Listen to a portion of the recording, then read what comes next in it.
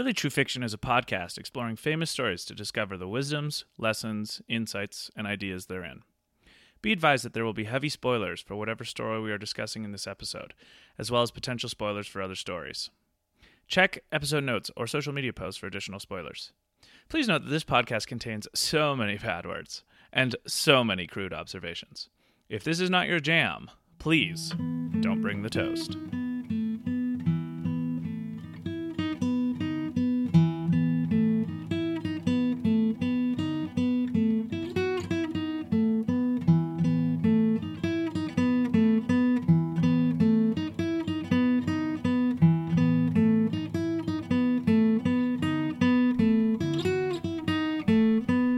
Welcome to another episode of Really True Fiction. This is Luke Mason coming to you from the city of Calgary. And David Parker also from the city of Calgary.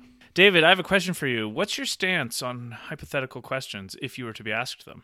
I think there is a place in the human experience for asking questions without wanting an answer in order to make a person think without responding. So you are in favor... I'm in favor of hypothetical questions. Are you in favor of unnecessary rhetorical questions? Yes. Okay, good. Glad we solved that problem. But today we're talking about Crime and Punishment. Yes. One of the greatest novels ever written. Yep. Well, I think if anyone has actually read it. Yes. One of the greatest novels that probably is not overly well read by our generation. True. I think there's probably some scholars in the literature department of some obscure college hearing this right now and be like, Crime and Punishment? Yes! And everyone's like, is that an HBO show? That's because, that's what I would have thought. Yeah, before true. I first it could have heard been like a LA Confidential Crime and Punishment. Yeah, exactly. You do the crime, you get the punishment. Dun, dun, dun, dun. Boom. And anyway, instead, it's a novel by Fyodor Dostoevsky, in my opinion, probably one of the top 5 greatest writers of all time, at least novelists. And I believe it was written 1866. I think it was serialized, though. Yeah, so he did. I don't think he published it all in one go. Very much like Dickens, I think. I imagine that's how you got your stories out there originally. It's like you'd have a huge section in a newspaper or something, right? So I believe it was like a few weeks ago, but I read that he had sections published throughout of 1866. And Dostoevsky himself is a very interesting character in the sense that often he would have to write simply to pay off his gambling debts or any number of things that were going wrong in his life. Well, and he has a short story called The Gambler, yeah. which delves into the psychology. To pay off his gambling debts. And at one point he had to flee Russia for a while because he owed so much money and he just couldn't pay it, so he just left for a while. Yeah, it's like a cutthroat version of Art Imitates Life. Life and death, life imitating life. Yeah, exactly. But we read the Signet classic, Crime and Punishment, which I believe 2006 is the publishing of that one. So, and I think it's a sign of good literature if you're able to have it translated and still be an amazing story. Well, because fundamentally, this is a story about psychology. This is one of the first, I think probably most novel and story savvy people at this stage in the modern world are pretty up on the beats of the in your head narrative style, right? Yeah. It's very common. Yeah, it is common. So I think if you read this book, well, I still think reading it now, it's very monumentous and impactful, but there aren't really any books like this before this book. Yeah, you don't see internal dialogue happening like maybe Les Mis a little bit with Jean Valjean, and there's probably, I'm sure literary critics have other examples of this, but I think this is the best example and the best first example of it. Shitheads like us don't know of any other previous examples to Crime and Punishment. And I mean, probably Dostoevsky wrote more before this too that was of this ilk type of thing, but just how, because it's a third-person narrative, the book, and yet you feel viscerally, very viscerally. That word connotes exactly how you feel reading this. You are so intimately connected to the thoughts of Raskolnikov, the protagonist. I think it's like third-person omniscient narrative or something. Like it's like the way that God would know your thoughts. The narrator's narrating the thoughts. The level of detail that Dostoevsky gets into this guy's head, it's a type of genius that kind of bowls you over.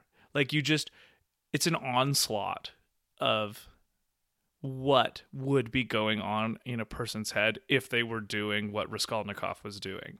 And thinking like he thinks. Yeah. Like, and it's a troubling place to be in his mind. Like, I found reading the beginning to be, it makes you feel icky. And not because of what happens necessarily even, but because the way he's thinking just feels poorly ordered. Yeah, he definitely has a miscalculation of priority. Yeah. I would say. But also, there's a not insignificant amount of pockets of sympathy that I have for Raskolnikov. I think that's the genius of this book is even at the end, you're like, you don't want to feel positively to him necessarily, but you do throughout the whole book. In fact, you're almost kind of wanting him to get away with it at some points, and you're like, what does this say about me psychologically? Like, well, like if you were to give this book a genre, it's part mystery, part drama, part almost like in a weird way, it's like a part profile of a killer. Yeah, right? True crime a little bit. Part true crime. Definitely part comedy. Oh, there are sure, some really funny parts in this book. So it transcends genres in its style, just given any particular chapter you're on, and yet it's very much this is a dark story. This is like like a shadow version of Earth, except you come to the realization that it's kind of the life we all live in some ways. Well, I sure hope not. No, but his frustration with the way things are, and his fighting against it. But his depressive fighting against it. I think is a lot of the impulses that come into his mind are things that I definitely can relate to, and I think probably a lot of people can relate to, which is why he's so interesting. And this story is about a guy who would take the impulses that most people have a lot of the time, and what would it be like to go too far with those? Yeah, kind of thing. Exactly. The little like reveries that people have of like the darkest things they could do, given their current level of frustration or anger with any given thing that makes people feel angry or frustrated. But then what would it be like to actually do that really dark thing that occurs to you? And he's so radically antisocial too. Like, he hates being around people. And I think it's maybe a little bit of an extremer version than most people experience, but like we've all experienced I just don't want to be around people. Yeah, I mean, I don't want to get it like we're going to talk about Raskolnikov a lot, but it's interesting how he's antisocial, but he's not socially inept. Yeah. Right? Like he's able to hold a conversation. He's very intelligent. He knows how to talk to people, and he knows how to. There's even moments where he's enjoying talking to the person he's doing. He just never really wants to. Yeah, and the common refrain is like disgust. He's kind of just disgusted by other people. Yeah. So since you've read this book not much more recently than I, but you've read it within the last 2 weeks, and I've read it within the last few months. Do you want to just give us a kind of basic plot rundown? Okay, I'm going to go really simple because it's obviously a very complex plot. But we encounter Raskolnikov. Oh yeah, we should mention at the top, all the names in this book are Russian. So we're going to do our best on pronunciations. We were practicing today before this on some of them, and we're just stumbling over a lot. We'll try to say them correctly. I think Raskolnikov Raskolnikov is the main guy who does the deed in this book. There are several other characters that are important and interesting that have harder names than that even. So some of them will try to say once and then give nicknames too. Yeah. So, but describing what they do is more important. And honestly, when I was reading this, I just recognized the name. I didn't even. This is how I read. I recognized the name more than I recognized the pronunciation in my head. It was just a visual recognition. So a lot of how we're going to talk about people will be in relation to one another as well. Yeah, and it's weird. I mean, obviously, it's a little aside. It's weird trying to pronounce in your head a English version of a word or a name from a different language that you don't know. Yeah. Right? Yeah, exactly. So, like, where do you split the syllables? I just did my best based on the very little Russian words I know. Yeah, so Raskolnikov. So Raskolnikov, we're introduced to him at the very beginning, and he's living this poverty-stricken life. He's got no money. It appears to be set kind of around this time, maybe like 20 years before. I can't remember. They probably say in the book. It's before the revolution, but there's definitely an uprising of what they call progressive people, progressive forward-thinking people, and he's very poor. We don't find out till later, but he's a student. He was a student, but he doesn't have enough money to fund his education anymore. Lives in St. Petersburg. Petersburg, and he's living in this dingy apartment. He hasn't paid his rent in a long time. Back in these days, if you were a boarder, you would often be fed for your room and board, literally. But his landlady had stopped sending up food to him because he hadn't paid in so long. But he seems to have a cordial relationship with the maid, who sometimes brings him food.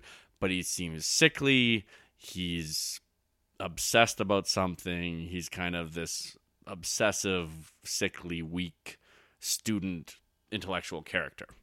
And so we're introduced to him, and he's living his life, and he seems to have some kind of obsession and plan. We discover this plan fairly early on in the book is to murder someone. Turns out that the person he's murdering is a pawnbroker, so she'll take things, give money, and then you can come buy it back, but it's kind of like a pledge. And he's sold a few of his most precious possessions to her for money, but he has this what you think at the beginning is this hatred of her.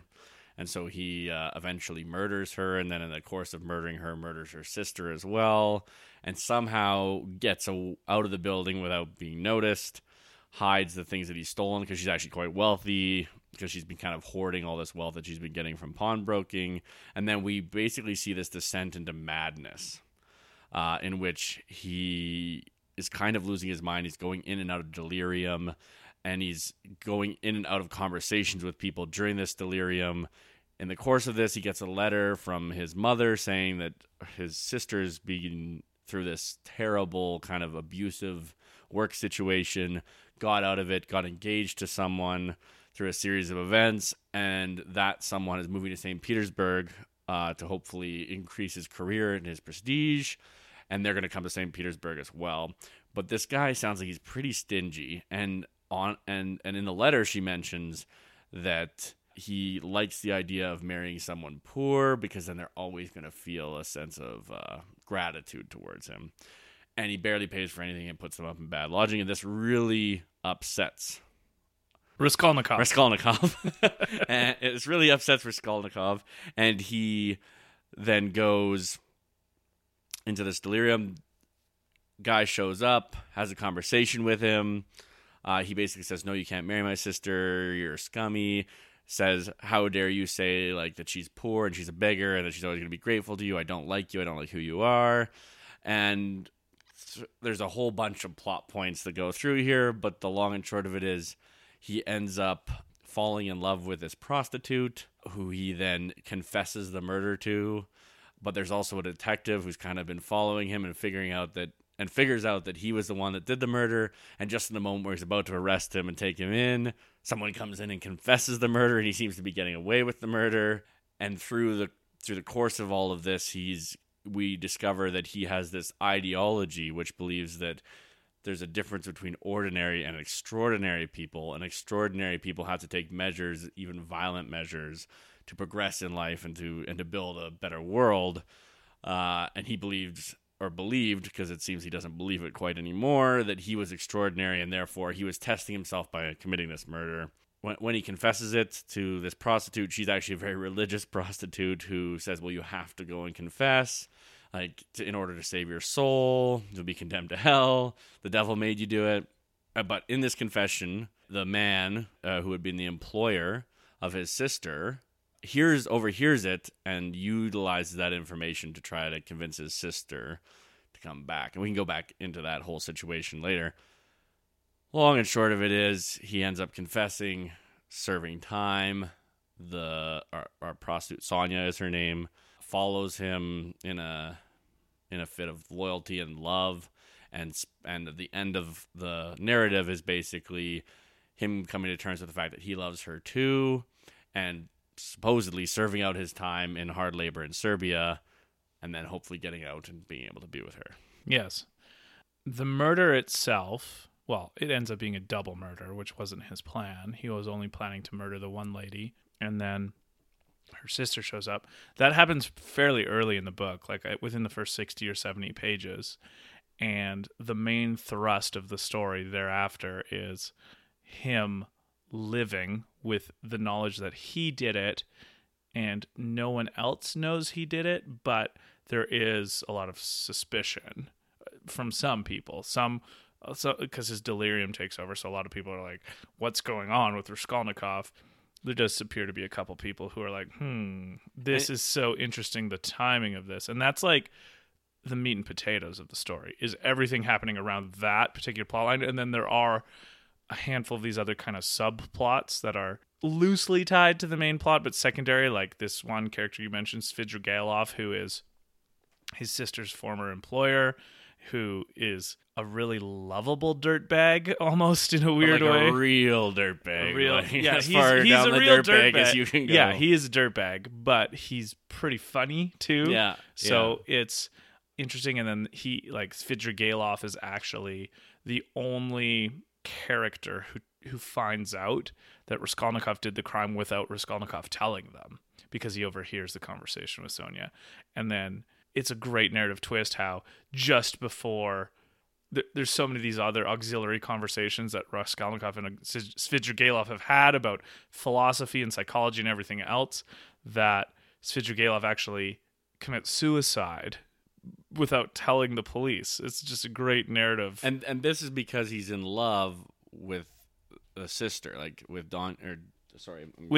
With Dunya. Dunya is Dunya. Raskolnikov's sister. Yeah, with Dunya, and he's been in love with her. The whole problem, the abuse at work, was basically that he had fallen in love with her and been trying to woo her, and she had refused, and then his wife had found out, and she had tried to tarnish Dunya's name throughout the whole village, and had gone to every house reading this letter that the husband had written to her about running away, and basically had been ruining her name. There's the thing that's so great about this book is that the main plot, which is always there, it's kind of omni there, right? The Raskolnikov did this crime, and now he's living with it wherever he goes, and yet the 3 or 4 subplots going on are also amazing. Yes. Right? It's an intertwining of narratives that's so well done, and everything comes together. That's I think the most satisfying part of the story is how well it's interwoven. Mm-hmm. Because there's the Svidrigailov / Dunya aside, love affair sort of thing, but not really. Yeah, but this obsession, like a romantic obsession. There's the lead detective or police officer on the case of the murders. His name is Porfiry. Petrovich. Petrovich. Porfiry Petrovich, or we'll probably just call him Porfiry. Yeah, Porfiry. Yeah. And he's kind of got. You see this in great TV shows with cops, where he's super intelligent, and he's got the right kind of, I guess you'd call it cop's intuition, where he looks at Raskolnikov and he knows he's guilty, right? He knows he's guilty, but he's got no evidence. Yeah. Right? He's got no evidence on Raskolnikov, but he just so he starts playing these really intense psychological games with Raskolnikov. And what's so great about it in the story is that Raskolnikov knows that's what he's doing. Yeah, and he still Raskolnikov goes... is really smart. Yes. This is something that should be noted. He's a very intelligent person who's already published papers on literally crime and punishment. Yeah. And that's the underlying theme. Is his idea is that there are certain people who can allow themselves to commit crimes. Yeah. And his hero is Napoleon, Right. because Napoleon did whatever he wanted to get where he was trying to go. Yeah, so there's some great cat and mouse between Raskolnikov and Porfiry before that was a trope. Yeah. Right? And Yeah. so, like, that's what's so cool. So then there's that subplot style. And then there's a lot of the subplot stuff that happens with Raskolnikov's mom and Dunya, and how, like, they're kind of a lot of his pull back to humanity. And yet he treats them so badly. And so like, bad. But but just rejects them when they arrive. They haven't seen him in 3 years. But because we're given access to Raskolnikov's thoughts, we as the reader, not anyone else in the story, which is, again, a super interesting narrative choice, how basically as the audience, we have omniscience that none of the characters have, not even Raskolnikov really, that he feels really bad about the way he treats them, but he still does it anyway because of some sort of compulsion. That, again, is a theme in this book. Is just an ugly compulsion that he can't control, even though he knows he kind of wants to. He's teetering. He's teetering between. He does I need to seem do like these terrible he's things. teetering on sanity. Like he seems and the interesting part is, like, I think he would have gotten away with it, except he keeps going into these deliriums and going and talking to people and, like, creating a sense of distrust in himself, and even being like, "Oh, you think I did it?" And the only tie he has to this woman in most people's mind is the fact that he had pawned things to her. Yeah, the woman. And so there were pledges. Yeah, the woman that was murdered. He considered her a good target. Ivanova. Yeah. Yeah. He considered her a good target because he thought she was evil. Yeah. And really, like, her crime is that she was unbelievably unlikable. Yeah. And pretty stingy. And that's an interesting thing that I wanted to talk to you about this book. What is it about her that you do kind of despise it even in the moment? You're like, oh, he's such a good writer that you feel disdain and disgust about her, and yet there's no indication that she's actually done anything to deserve this, apart from being basically a moneylender. Yeah, exactly. I mean, which to be fair, back then was a very, like, looked upon very poorly. Yes. Well, part of Raskolnikov's rationale, he didn't like her, for one. He owed her. He calls her a louse. He's always like, she's a louse. Yeah, but he also kind of rationalized it in the sense that she would be the least missed person in the community. The cops would be perfunctory, and that's about it with someone like this. And not just the least missed, but also had the most money, because, I mean, he does seem troubled about the reason he did it. He basically gives 3 reasons to Sonia or Sophia. There's different ways to pronounce it. Russian names are confusing. Yeah. But he gives different reasons to her, but there's 3 separate reasons, and each he's like, well, maybe that wasn't the real reason. Maybe this was the real reason. Part of it was to get money so that he could, like, advance beyond this poverty that he was experiencing. Like, he was scrounging up, and I don't know exactly what the conversion rate would be, but it seems like he was scrounging up 5 ruples to kind of get by. And you can buy meals for that, and you can buy some clothes for like 10 ruples, but, like, it's not enough to live. No. And I mean, and as the book unwinds, you realize that only a handful of his, well, not even that many of his motivations were even clear to him about why he was doing this. Exactly. Which, again, is the fundamental reason why this book has been considered a uber classic, is the tugs at the subconscious before that was even a concept kind of thing. Yeah, I agree. So that, but then also, again, super interesting. It's more of a sub relationship more than a subplot, but with his best friend. Yeah. Who apparently he's not even really friends with, but this guy loves him, but he treats like, go away, I don't want to talk to you. Well, this guy, so, like, if I just read it, it appears that I would pronounce his name Razumikin, but apparently you're not supposed to pronounce the K, so it's like Razumihim. Razumihim, yeah. But that doesn't seem right either, so probably... We're just going to call him Raz. Yeah, for the rest of the podcast, he's just Raz.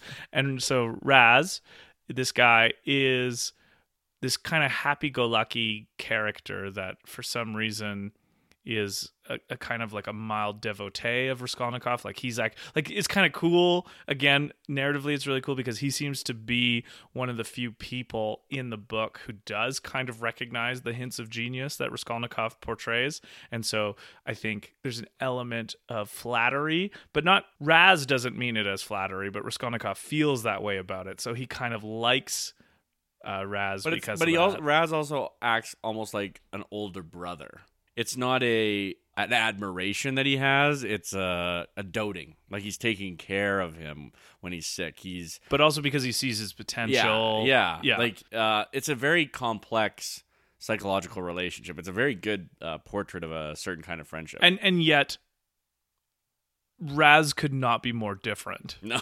Like Raz is kind and outgoing and never misses an opportunity to get drunk and have fun. And a massive romantic, like just like falls in love with. He's the hero. Raskolnikov's sister, like immediately, and yeah. This is a very unconventional book. Yeah. However, if there was the hero trope, it'd be Razumikin. Yeah, Razumikin is probably the hero.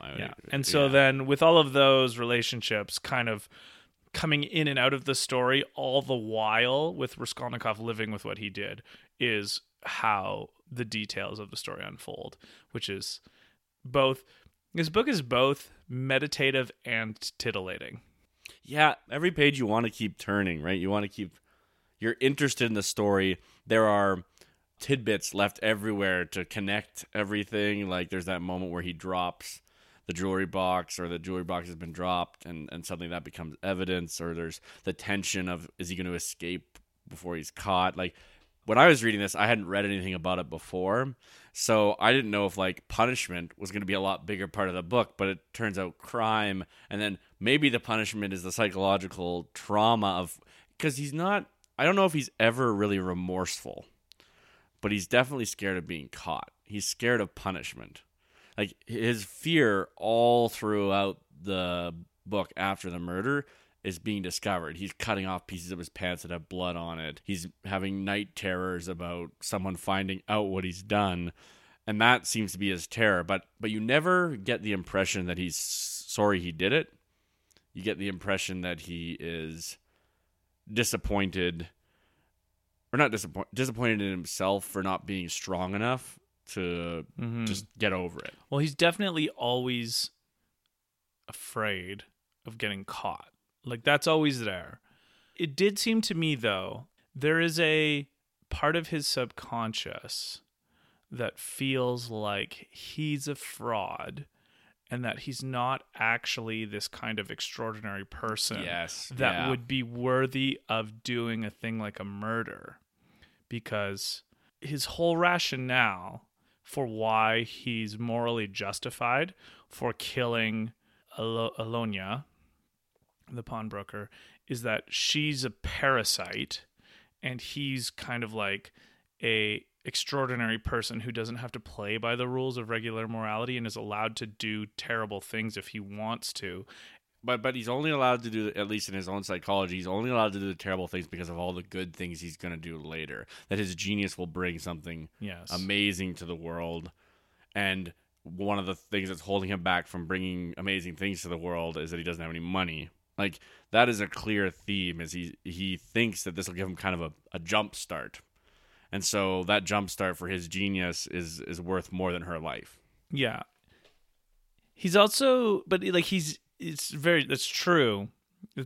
He's got like it's so great. It's a total dichotomy. He's got his conscious reflected rationalizations and then his subconscious fears about his rationalizations that he can't articulate, but Dostoevsky does through how he explains what's going on in his head, because consciously Raskolnikov is saying, okay, it's like part experiment for him too. It's like, will I go through with my own thesis that extraordinary people like me and like Napoleon can basically murder anyone we want with impunity because we have a plan.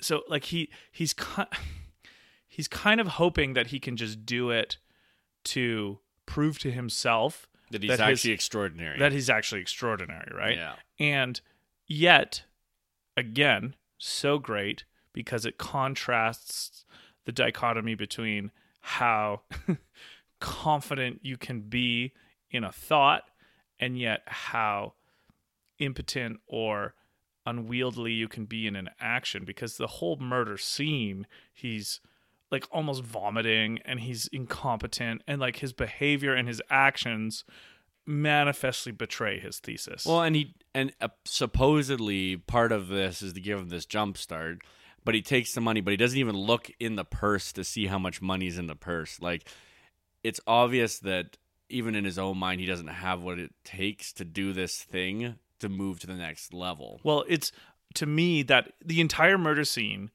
is, the way it's described is it's his subconscious screaming at him to stop, and he just doesn't. You know, so again, he's so good at tricking everybody else, and yet the part of him that's just below the surface can't be tricked and hates it. Which to me, I think, to wrap that all up, is the punishment. Because that's what torments him the most of the book, is when left to his own thoughts, the little pings of conscience that come in through all of the little things that he can't control about his own brain. Yeah. Well, and that it's obviously driving him mad and paranoid, rightly so paranoid, and yet this was supposed to be a moment of triumph for him within his own ideology. But I think that what's so cool about it, from like abstracting to like thinking about how that is for people, like how I think it's a neon, it's a 50-foot neon sign that is warning everybody to be like, hey, watch your own motivations, because you are actually way less aware of what's making you do the things you do than you think you are. And to jump in with both feet kind of confidently and cavalierly, there are some deeds you can do that don't have a ripcord that you can pull. Yeah. Right? Yeah. And to me, all of Raskolnikov's reactions subconsciously to his own actions are Dostoevsky's warning to humanity about, hey, tap into your humility, because you are actually capable of doing way worse things than you think if you let your rationalizations trump your more broad-mindedness about yourself. Well, yeah, and I love that point, like tap into your humility a little bit, but like certitude, like he is certain. Part of what's driving him mad is this battle between his consciousness, where he's certain that, he makes these excuses like, people kill other people all the time in war and no one, gets upset about that. And this is just another context in which I'm killing someone or have killed someone.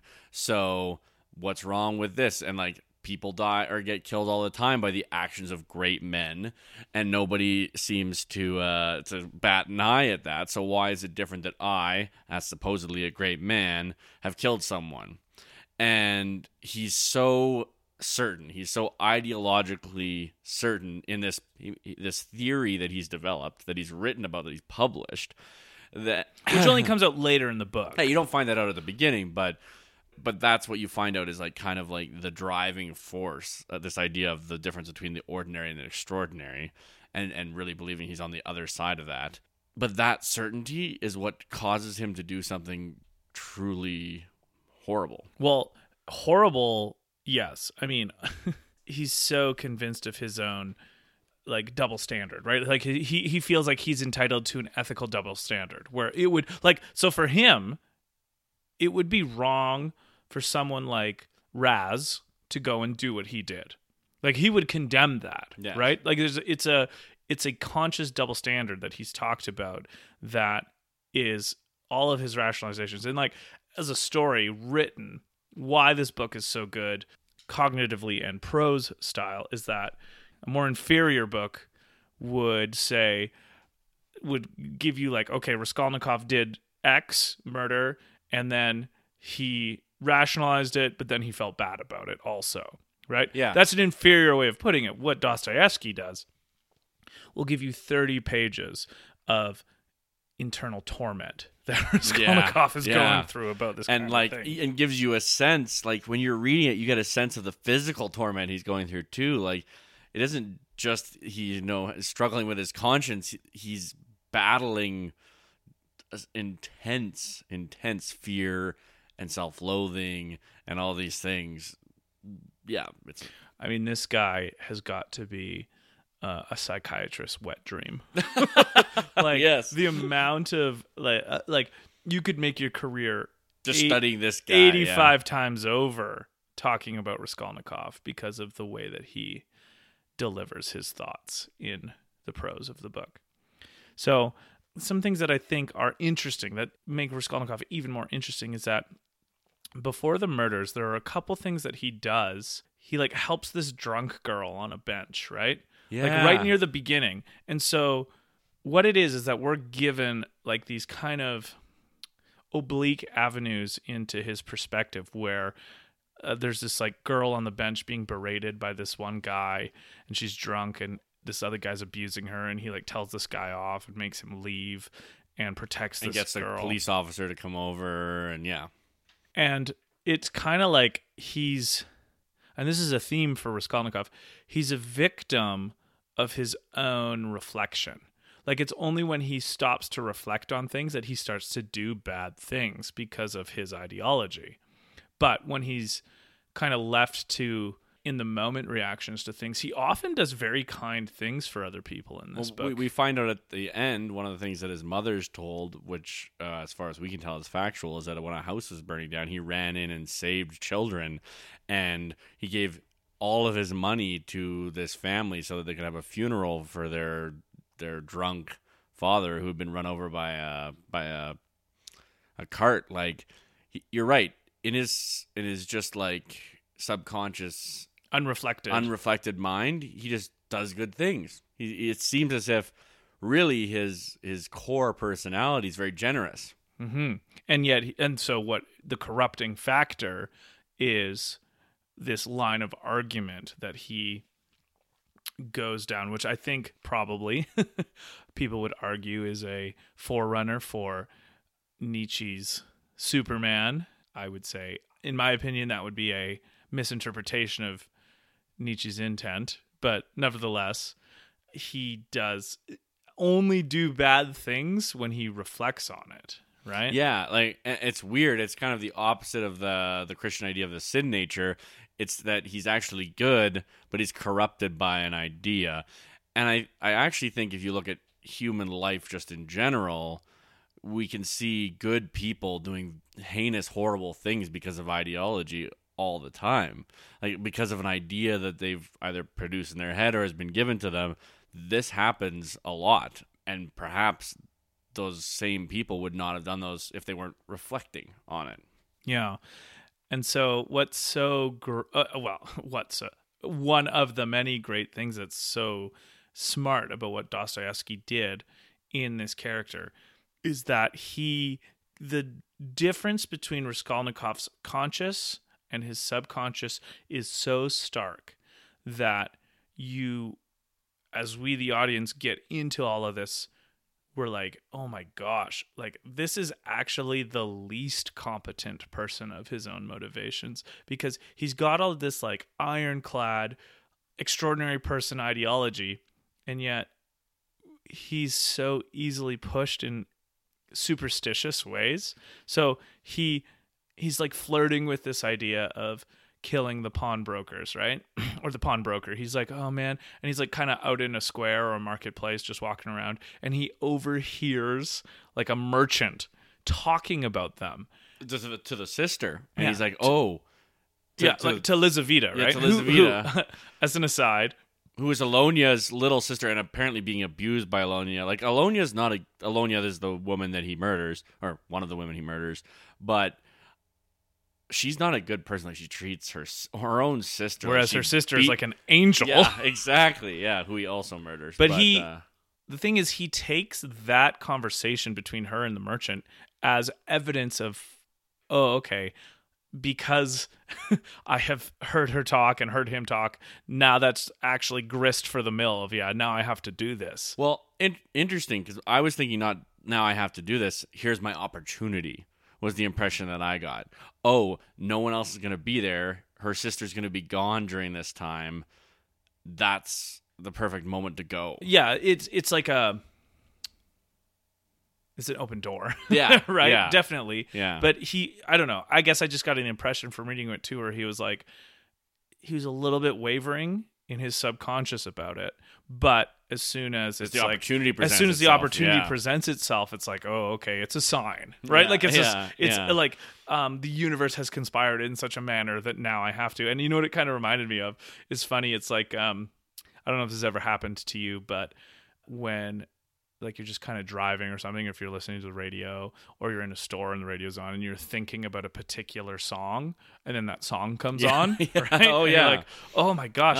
And I it's remember a sign from the heavens. it's a sign from that, and as opposed to like, especially when I was younger, I'd be like, oh my gosh. To me, that would be things like, oh, this is more evidence for some sort of hidden superpower or supernatural power in the world that I can't tap into exactly, but like just kind of shows itself in these little ways, right?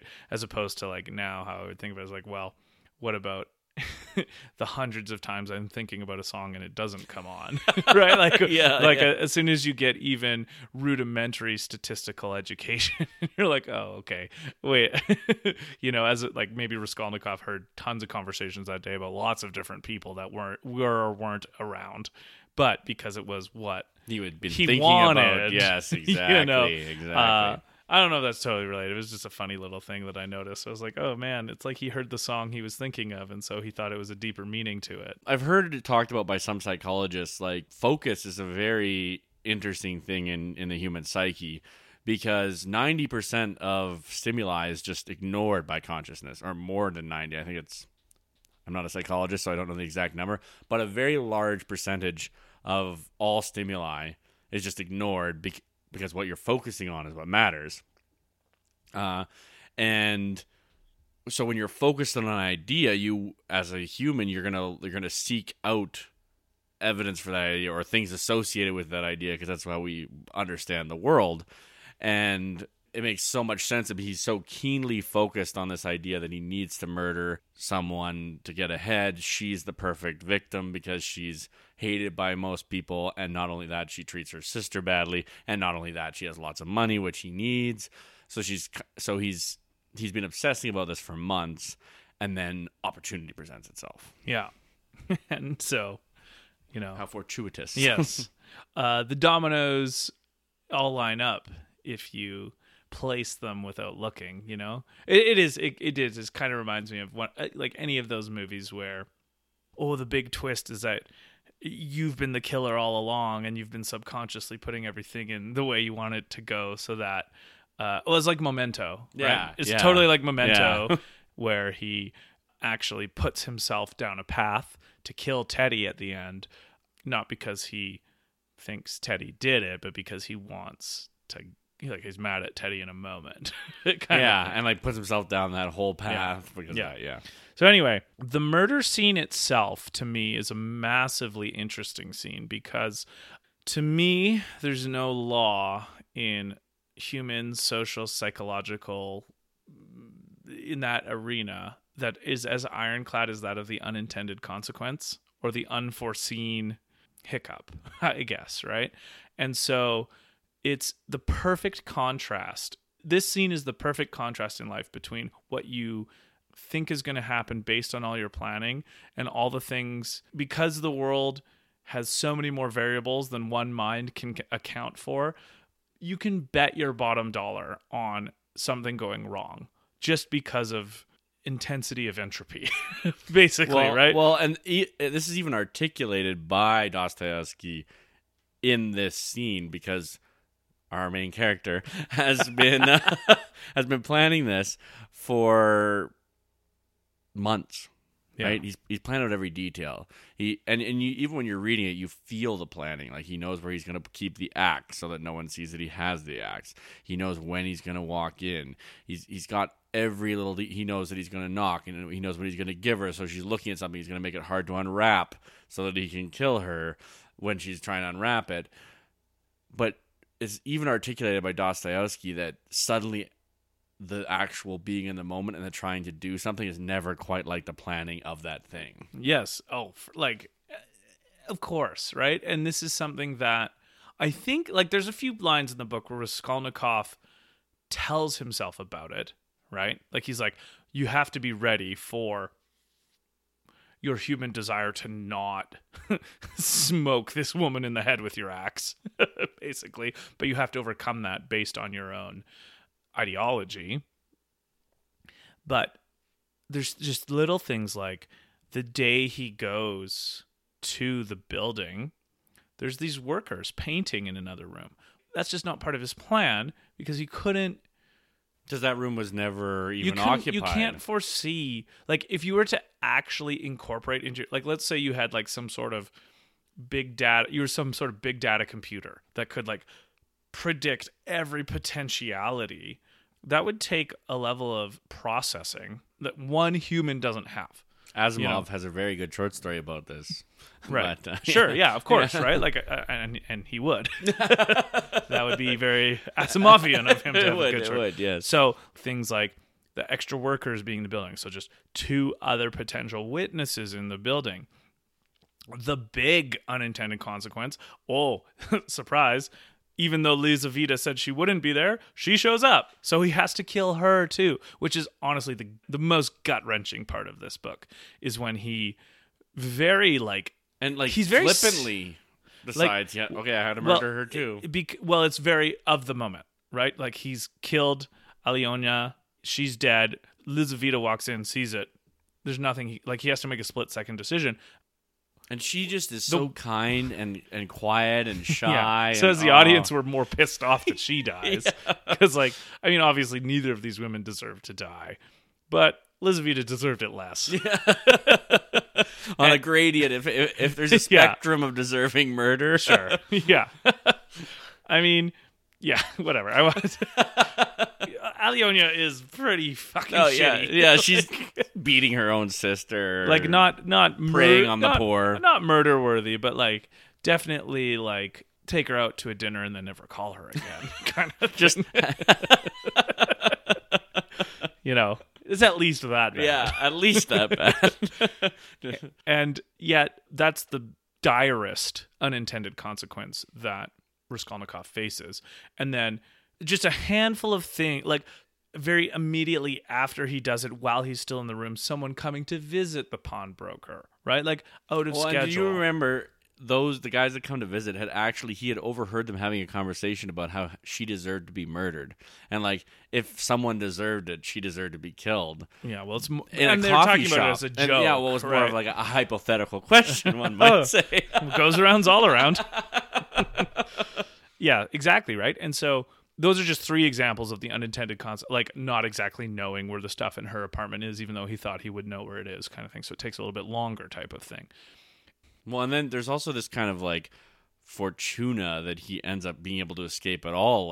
The one guy that he's supposed to stay at the top of the stairs. It's like the Dan Brown moment. Yeah, of the book, how he gets where out he of suddenly the house. Escapes. Yeah, exactly. Where every little minutia of the other characters' choices lets him get out of the house without being caught, even though in any realistic situation he gets caught. Yeah, he would have just been caught. Yeah, but I think I can't overemphasize the thing that I've noticed the most about being alive and the way that people's brains work is, if you're going to bet on anything, bet on the things that you don't know about yet in your project that are going to go wrong. And so I have experienced in my life very excitable talk about things and good plans and exciting plans.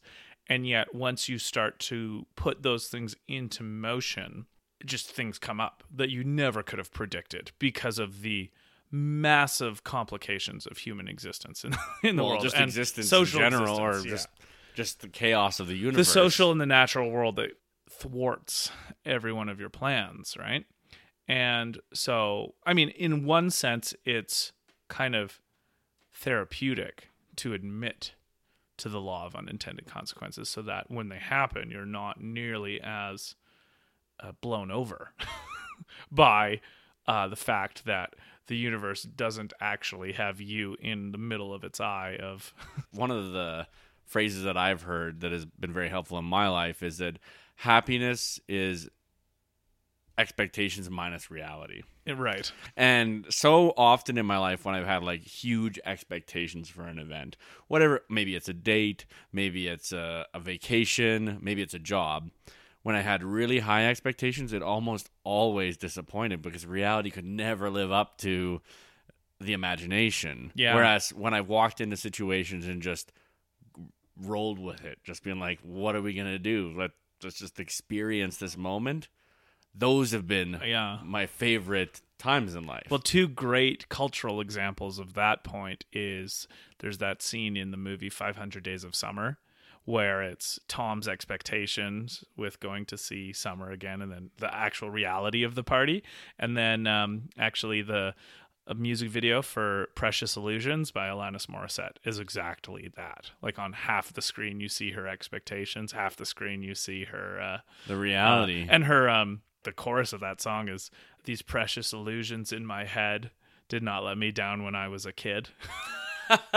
You know, and it's like the things you carry into your adulthood from your childhood that are hard to let go of. But I guess what I would say on that front is the events that I've gone into, the life moments I've gone into without expectation, not just without a plan, but without a hope. In a sense, just being like, I'm just going to see what happens and experience this moment. I'm not going to say this is what I want this moment to give me.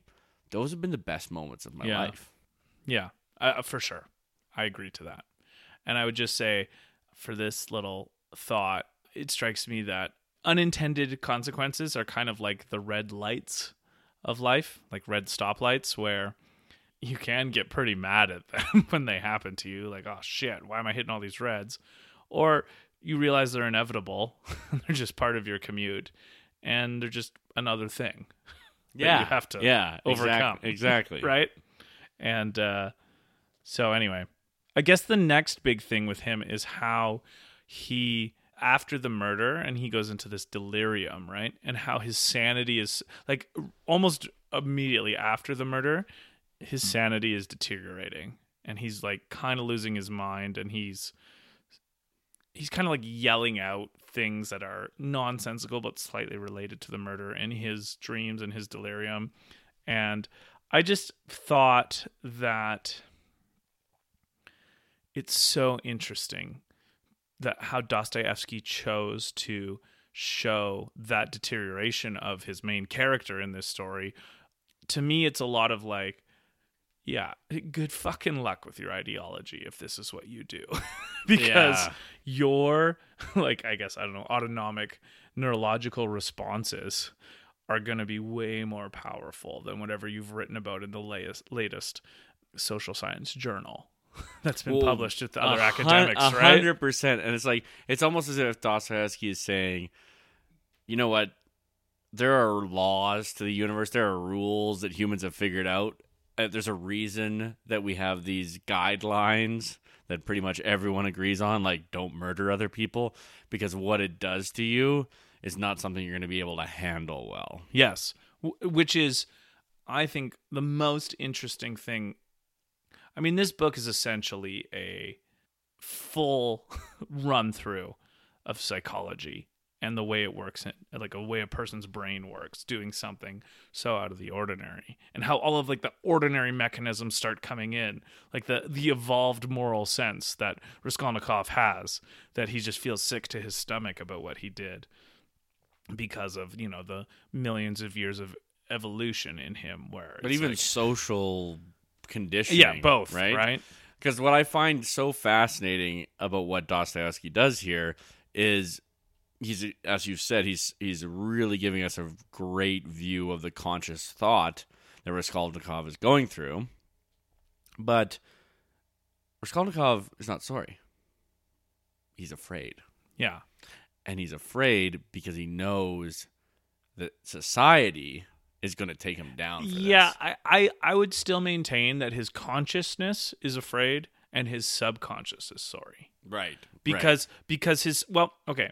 Look, I don't know exactly what are the right words to use. Is it his self?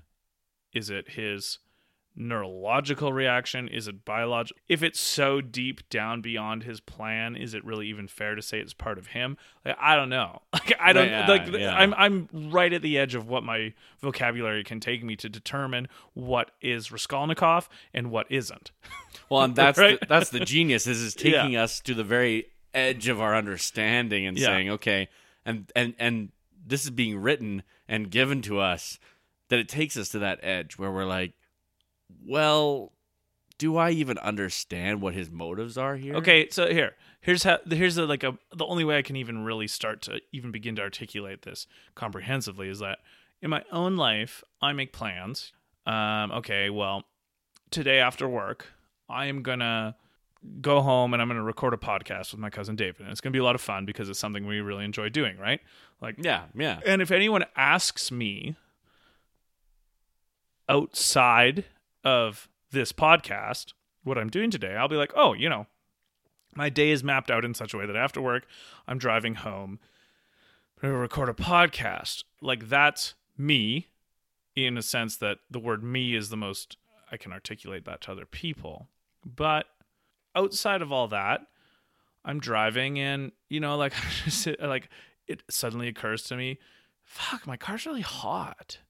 And then you roll down the window. Then I roll down the window, but it's also like, is it myself that feels hot? Like, because it's it's a biological reaction to my environment, or having a tough day with a kid, and then it kind of reminds me of just like I just kind of get into a funk, and I would never tell a person, hey, today I'm planning on getting into a funk because this kid's going to annoy me. And then on the way home, I'm going to feel hot in my car because it's summertime, right? Like, that would be... And then I'll get home and I'll just feel a little irritable. Yeah. And I won't know why. That would be a stupid way to describe my plan for the day to another person, especially someone who doesn't know me that well, right? Or it's like we're an acquaintance. And yet, can I really say that the funk that I got into because of a kid that was giving me a hard day and the overheating I was feeling in my car is not me, in the sense that planning to report a podcast is me? Like, I don't know how to differentiate those two, because they're both, as far as my experience goes, they're equally real. However, only one of them I plan. Yeah. Only one of them I consider. Those three things, only one of them is myself. One of them you're willing into existence, and all the other you're experiencing, right? And being. But the things I still experience. Yes, yeah, which is right. But one of them is external things acting upon you, and another is you acting upon the universe. Which very interestingly, and is much too complicated topic. The one I will, or the one I plan, is the things we will or plan are the things that people judge or praise us for. And yet it's really hard to say that it's more important to my life. I'm losing. I don't even have the right words. The parts of Raskolnikov where he plans to murder are him in his willing sense, and that's what we judge. And yet experientially, his torment over it is to him just as real, and as any feeling he has of his plan. Does that make sense? Yeah, well, it's and it's also comforting the people that love us the most to see that other part of us too, not just the plan that the people define us by. You're a murderer, but when his mother's told the stories about how he saved children, or he gave all his money to the poor, or he did all these things, she's like, oh, that's who he really was. And like, you're right, it's incredibly difficult to delineate, even for ourselves, what our motives are. And it's actually one of the things I love about this book is that he can't even delineate his rationale for murder. Yeah. He starts when he's talking to Sonia, and he's like, well, this is the reason. It's like what mood he's in. Yeah. Yeah, it's like, well, and how realistic and common is that to the human experience? Yeah. That your mood can literally be dictating how you're acting, and it might not even be who you want to be, how you want to be. Mm-hmm. It's simply that you're feeling something and you're allowing that to take over the conscious side. But then again, if we go to Raskolnikov, his conscious action is evil.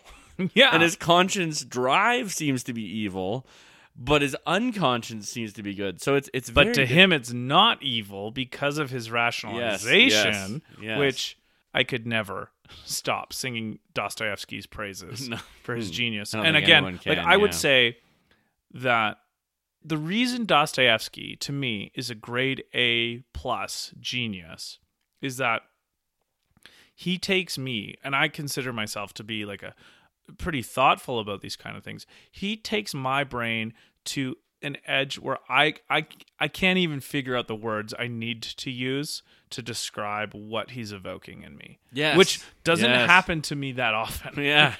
I often get carried away in my own verbosity. So to be bereft of it, it's actually exhilarating. Yeah. Like reading Dostoevsky is exhilarating because of how he takes my brain to a place where I can't even figure out what I think about this.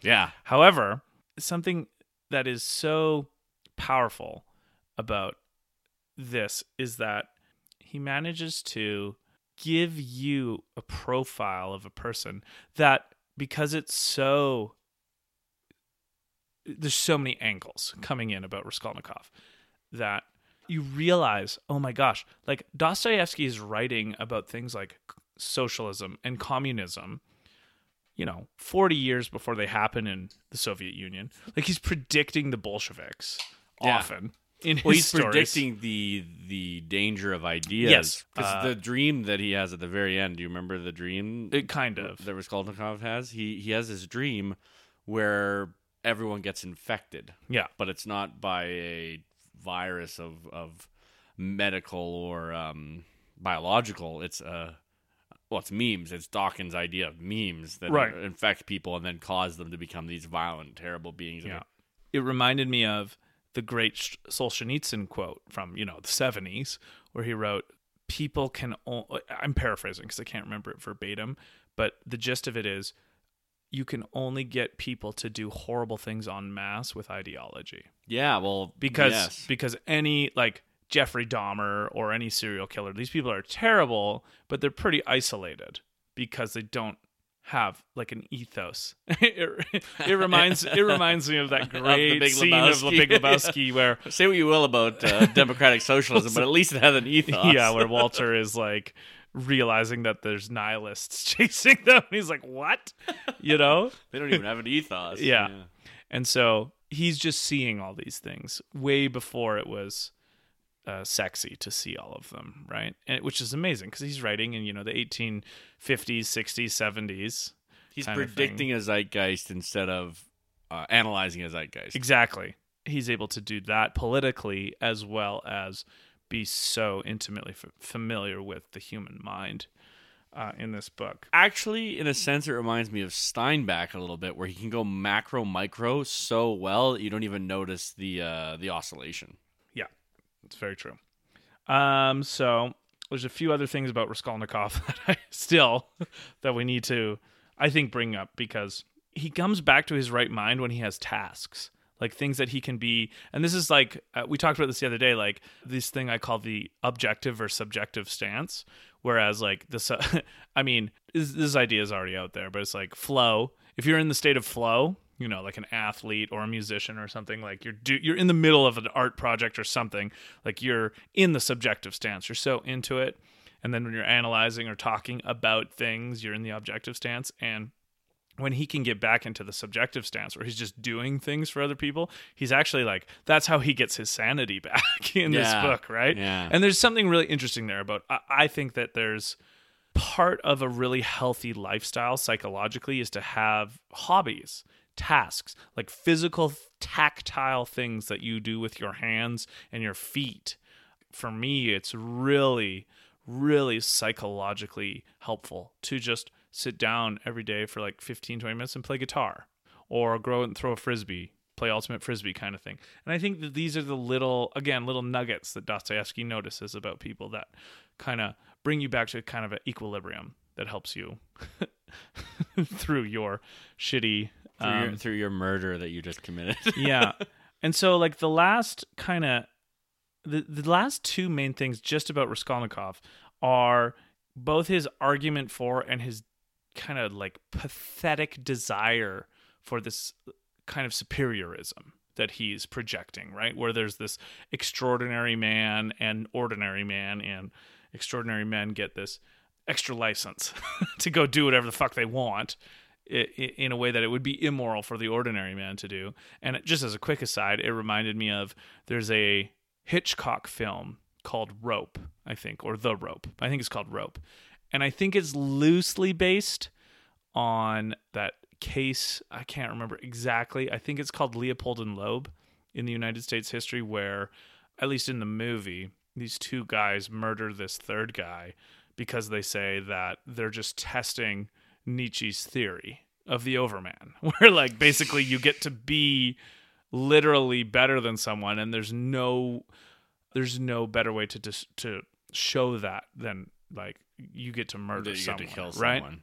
Well, I think that was an actual case. Leopold and Loeb was an actual case. Well, it wouldn't surprise me, but because as we talked about earlier, ideology can make you do all kinds of things. But there's something to be said for that. I mean, and Nietzsche is the guy who pointed this out before the idea of slave morality, before the idea that, weakness is noble. Nobody thought that anyone thought the strong do what they will, like Plutarch, right? The strong do what they will, the weak do what they must. That was basic humanity. That's how you live. It was an ethos. That was an ethos. And if you look at the Greek myths, you look at the Roman myths, it's all about strength and power, and that's it. There's no value to human life outside of hierarchy. So it's not as if we're encountering a theory that is unique and new. This is old as time itself. Like, the idea of people think that racism, for example, is just creating the other and making them smaller. But there's an idea older than racism, which is just like, if I'm strong and you're weak, then I win and I rule and I'm the powerful. And it's not very dark-sidingly. There's probably something in evolution, for that impulse. Yeah, well, I mean, look at the animal kingdoms. Yeah, the strong do what they will, the weak do what they must. Like, that's a nature, right? And civilization has overcome nature in that sense. But the idea that he's wrestling with here is not a unique and new, cool idea. No. And I think actually Dostoevsky kind of points that out. Articulated well. It's articulated. Maybe the best. Yeah. This might be the best articulation of that superiorism in a story, at least to that point in time. And taking it down to an individual level.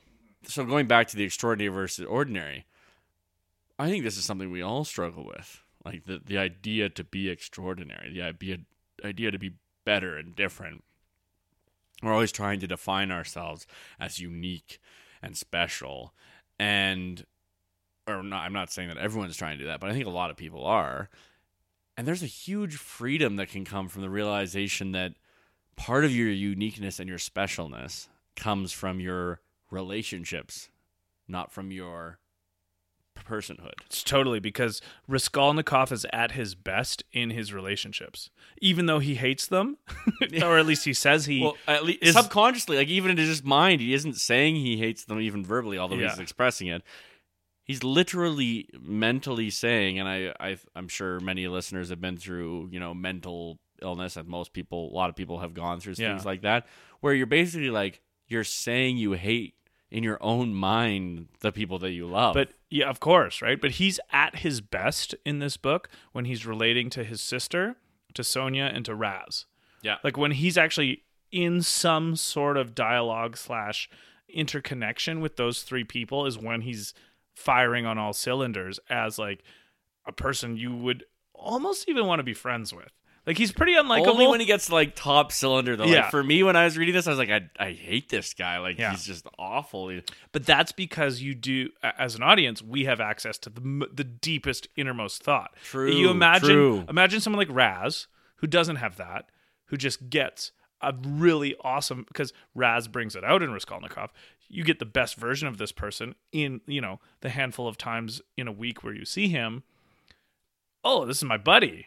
There's a scene that really bothered me in this book. So basically, Raskolnikov is saying to Raz, he's like, I don't want to hang out with you. I'm not coming to the party that you invited me to. Like, Yeah. and he's just kind of like shitting on Raz and basically being like, you're stupid. Your friends are stupid. I don't want to be a part of it. Just leave me alone. I'm tired of you guys. And Raz is just continually inviting him and saying, I expect to see you there. I'm going to see you there. You're going to come. And I'm like, for me, and maybe this might be a mental deficiency in me, but when I'm reading it, I was just like, I hate this guy. Like, and yet you're right. Raz is like loving on this guy and wants to hang out with him and sees the potential, like you pointed out. But I'm just like, I hate this guy. Like, he is just such an asshole. Yeah, to asshole to the person who least deserves it. Yeah, to the person who's treating him with the most love. Not only that, not just the person who's like a good friend, a guy who sat with him through his sickness for 4 days. Yeah, true. Bought him clothes, like took care of him. And like, yet, it's so complicated because there's other parts in the book where he really sticks up for him and helps him. You know? Like there's, well, like he's like, yeah, you should marry my sister. Yeah. Like, you should take care of my sister who you love. Yeah. What this book helped me remember is a differentiation that I think is worth making in our vocabulary. When anyone uses the term elitist, everyone kind of knows what it means and why it's supposed to sting, right? I would say that when people use the term elitist, they should actually use the term superiorist. Because to me, I want to maintain the term elite for people who are excel at something. Yes, who are a high level at a form of excellence. So to me, Connor McDavid is elite at hockey. So he's, technically speaking, he's elitist, right? Like right. he should be, right? Like that's the way I'd prefer to use the word. I know that that's not how it means, but I think it's a useful distinction because I think that the definition I would give for the superiorist is that they think their time, a superiorist thinks their time is more important to them than your time is to you, right? So like your time can never be important to me as my time is to me. That's just the like human default, David Foster Wallace, the world is all around me. I'm the center of it all the time. Like there's just no way I can. All of my experience, everything happens in front of me. Yes. Everything happens to the right or the left of me. So I can never care about your time just because of my psychology. I can't care about your time more than I can care about my time. But I can, and thou mayest, have the cognitive ability to understand that your time is as valuable to you as my time is to me, right? So the like heuristic I give it is that the superiorist has no problem budging in line at the bank or something because their time to them is more important than your time is to you. And you may even call them perhaps the egotist. Sure. The person who is so consumed by themselves, which, as you pointed out, David Foster Wallace makes clear, is easy to do. It's the default setting. Yeah. We see this with Raskolnikov in that he is so obsessed with himself. Yeah. That if people knew what he was thinking about internally, no one would love him or be his friend. Well, that's why he keeps most of it to himself. I don't even know if that's why he does. Because well, even his actions are so negative to everyone. Yeah, but I think his subconscious reveals a little bit of the reason. Yes. Anyway. Yeah. So if you'll pardon the joke, make elitism great again. Always. Yeah, so Raskolnikov is a pure superiorist. Yeah. And then anyway, I had one other kind of cultural connection I wanted to make is that there's a line where he uses page 399. I can't remember who he's talking to exactly. I think he's probably talking to Sonia. 399, let's just make sure they know which version of we're the using. Signet. Yeah, of the Signet. I think he's talking to Sonia. I can't remember. But he's talking to someone, and there's a direct verbatim quote where he says, I killed for myself alone. Yeah, he's talking to Sonia. Yeah. Yeah. And so it reminds me of the finale episode of Breaking Bad, where Walter White finally admits to Skyler. In that last scene where he has with Skyler, he admits to her, because throughout the whole show of Breaking Bad. He's saying, I'm doing it for my family. Yeah. I did it for you. And then finally in the last episode, in the last time he converses with his wife, he says, no, I did it for me. I did it for me. I was good at it and I liked it. You know, and I am the danger. Yeah. I am the one that knocks. Well, that was while he was still in denial mode. I think he's actually in that moment, going to Breaking Bad, expressing that he is doing it for himself. Right? Yes. He's flipping to that. Well, I am the danger. He's making it obvious to others. Yes. Like, that's the moment it becomes obvious to Skyler. But it's and not to the us. moment he admits it to himself.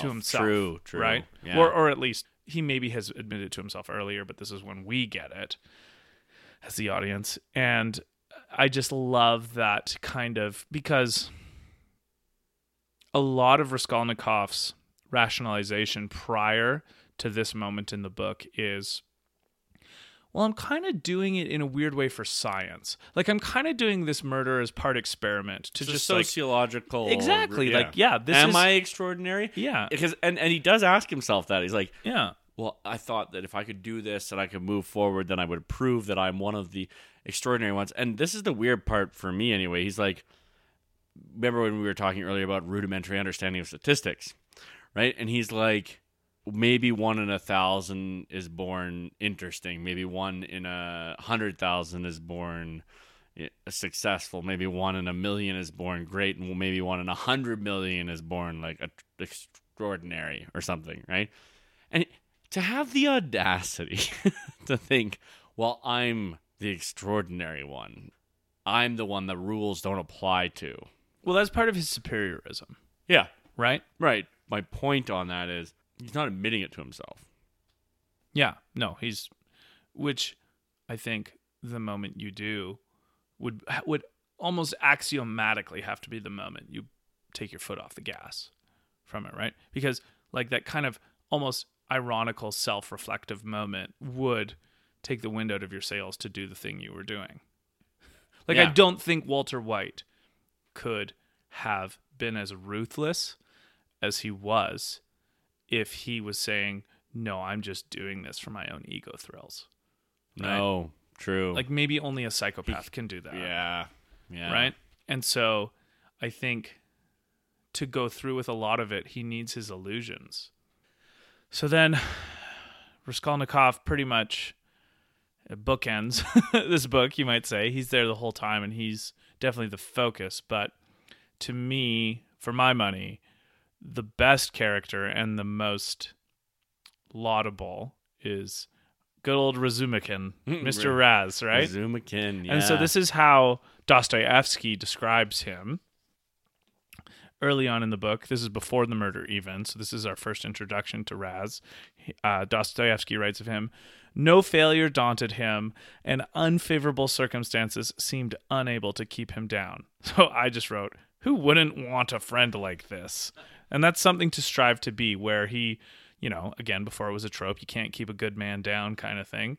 Raz's emotional resiliency in this book is so impressive to me. His loyalty and his commitment to Raskolnikov and his commitment to his Raskolnikov's family, and I would say even to me, so probably like even though I know it's better to be loyal to people, his loyalty to humor is just as impressive to me as anything he does, because he's the kind of guy that brings levity to a funeral kind of thing. Not at an inappropriate moment, and not literally, like this doesn't happen in the book, but he's the kind of guy that knows how to crack the right joke at the right time to ease tension and to get people feeling connected with each other. And, you know, like that kind of aura you feel at a good party where there's someone connecting the room, you know? Like that's Razumikin. Yeah. And so he's got that social ability, but he's also got the one-on-one individual ability to give a person what they need when they need it, even if they're not grateful for it, which is taking care of Razumikhin when he's like so sick that he can't, and delusional that he can't even function. And then he's like feeding him soup and like making sure he has tea, going and getting him nicer clothes, taking care of the financial situation.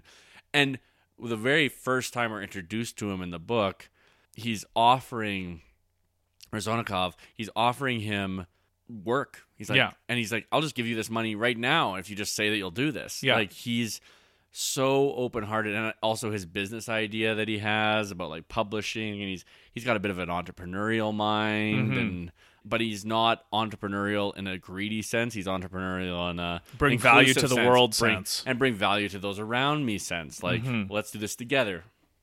Yeah, and we even see that with kind of at the end where he's deciding what he's going to do when he ends up with Razumikhin's sister. He's like, oh, well, we'll move to Serbia and like kind of live outside the work camp eventually as well until he gets out, because like we'd love him. Yeah, even though we know now he's a horrible murderer, premeditated, and unrepentant, 1st degree murderer of 2 people. Yeah, Well, I got the impression from reading this book that Razumikhin was essentially the character that Dostoevsky felt himself to be. Oh, like, interesting. Dostoevsky like, I felt like Raz, at least, maybe not like, here's my personality, I'm going to put it into a character. Like, I don't know if it is exactly the same, but I think that philosophically, Dostoevsky, like Razumikhin, was Dostoevsky's mouthpiece in this book, because not just in this book, but especially in Dostoevsky's novel, on translation, sometimes it's called Demons, sometimes it's called The Demon. That whole book is a warning against Marx and Marxism, right? Or at least like the incipient growings of the socialist theory in Russia.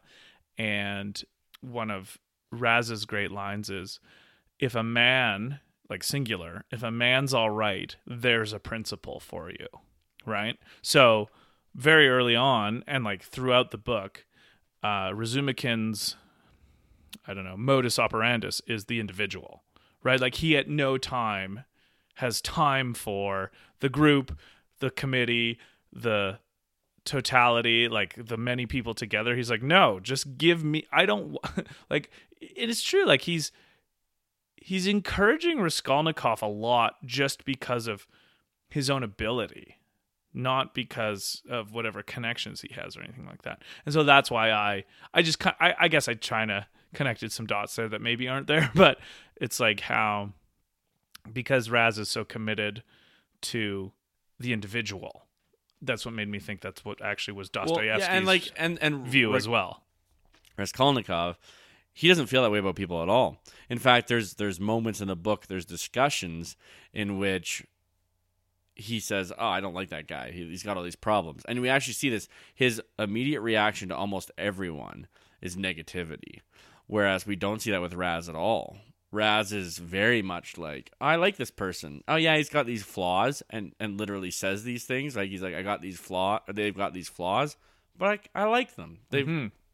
And they add flavor to the goodness that he sees. And the other thing I really like about Raz is he loves debate. And he's like, well, the things they're saying are ridiculous in this debate, but like maybe we'll eventually get to something. Maybe we'll like come to some kind of enlightenment by just sitting around and talking about this stuff. Well, David, we've just hit on we've hit serendipity pay dirt here, because this is exactly the paragraph I'm reading. Oh, now. Perfect. So, perfect. Ladies and gentlemen, you are getting a really true fiction first here.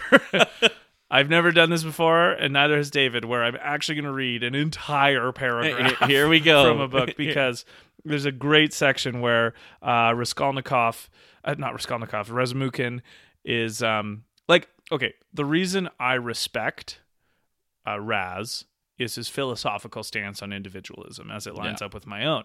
The reason I love him is for his total commitment to banter and silliness and talking about things that don't matter, but actually totally matter because of the happiness and joy that they induce. And he enjoys it so much. Yeah. Okay, so yes, read this here's paragraph. the paragraph from page 194 of the Signet. So, do you think, Razumikhin cried out, raising his voice still higher, do you think I care if they talk nonsense? Hogwash, I love nonsense. Talking nonsense is man's only privilege that distinguishes him from all other organisms. If you keep talking big nonsense, you will get to sense. I am a man, therefore I talk nonsense. Nobody ever got to a single truth without talking nonsense 14 times first, maybe even 114. That's all right in its own way. We don't even know how to talk nonsense intelligently, though. If you're going to give me big nonsense, better make it your own big nonsense, and I'll kiss you for it. Talk nonsense in your own way. That's almost better than talking sense in somebody else's. In the first case, you're a man. In the second, just a parrot. Sense will always be there, but life can be fenced in. There have been some sad cases. Well, what about us now? We are all, without exception, I tell you, in science, thought, culture, engineering, ideals, aspirations, in our liberalism, reason, experience, everything,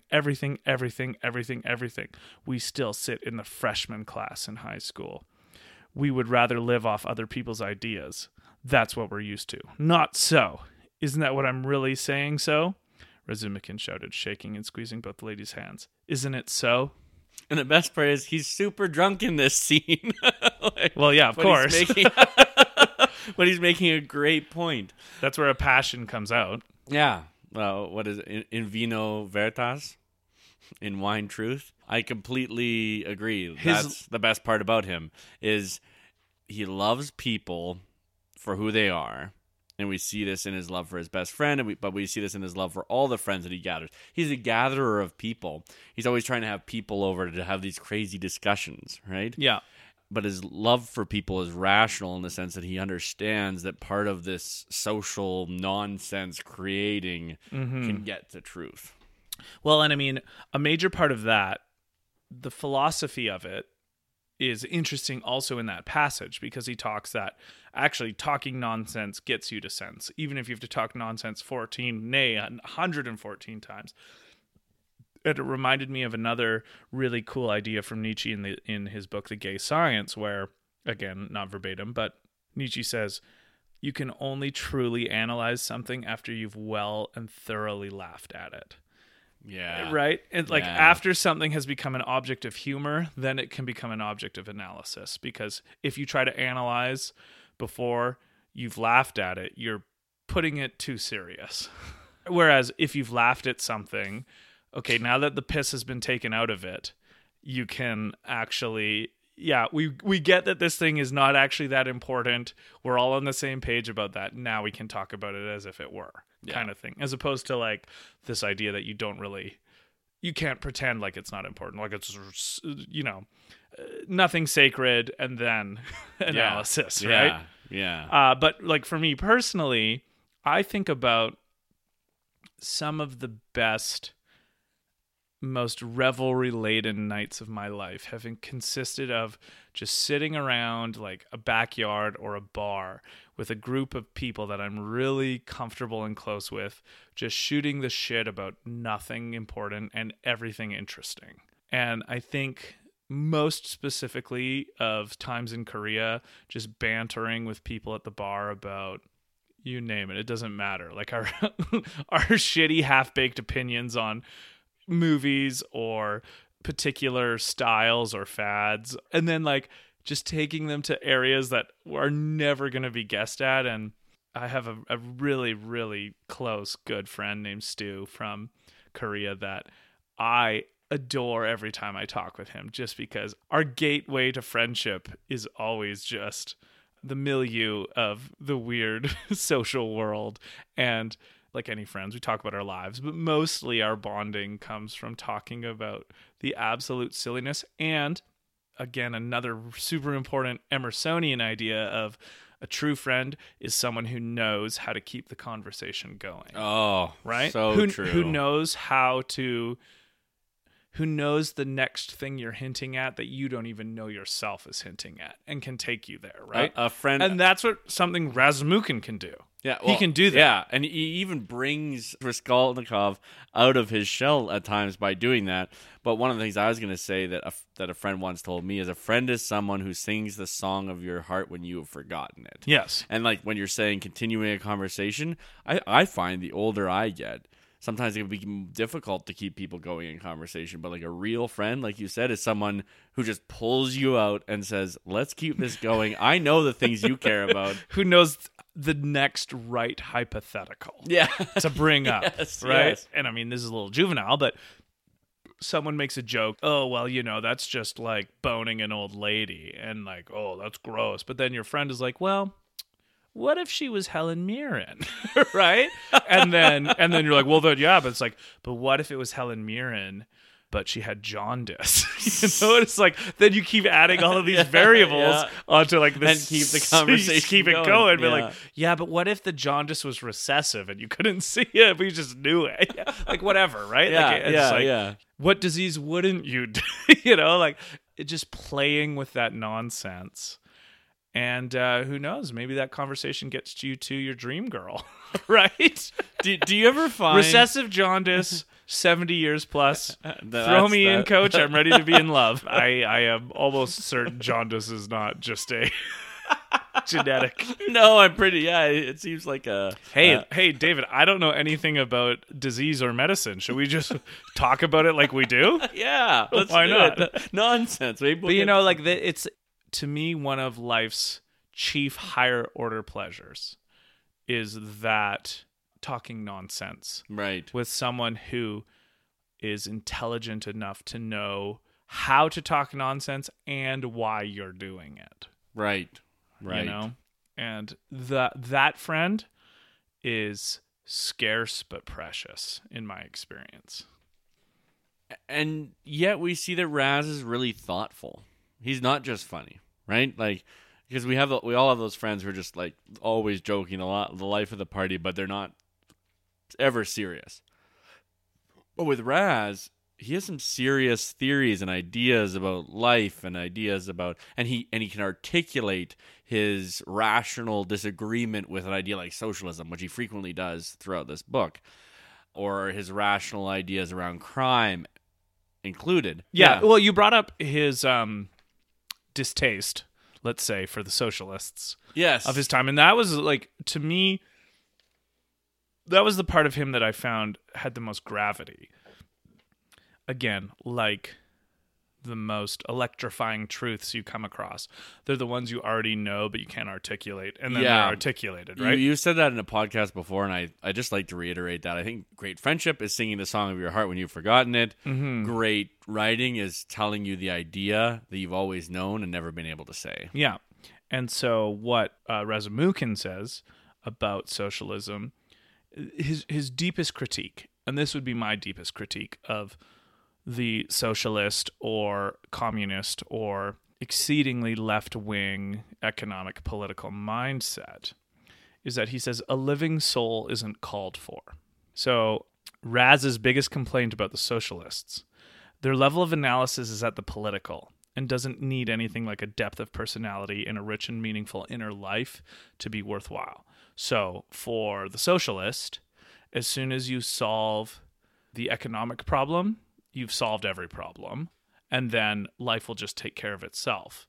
And I think my opinion on this is that if you're a person with any sense, you just know that that's not true.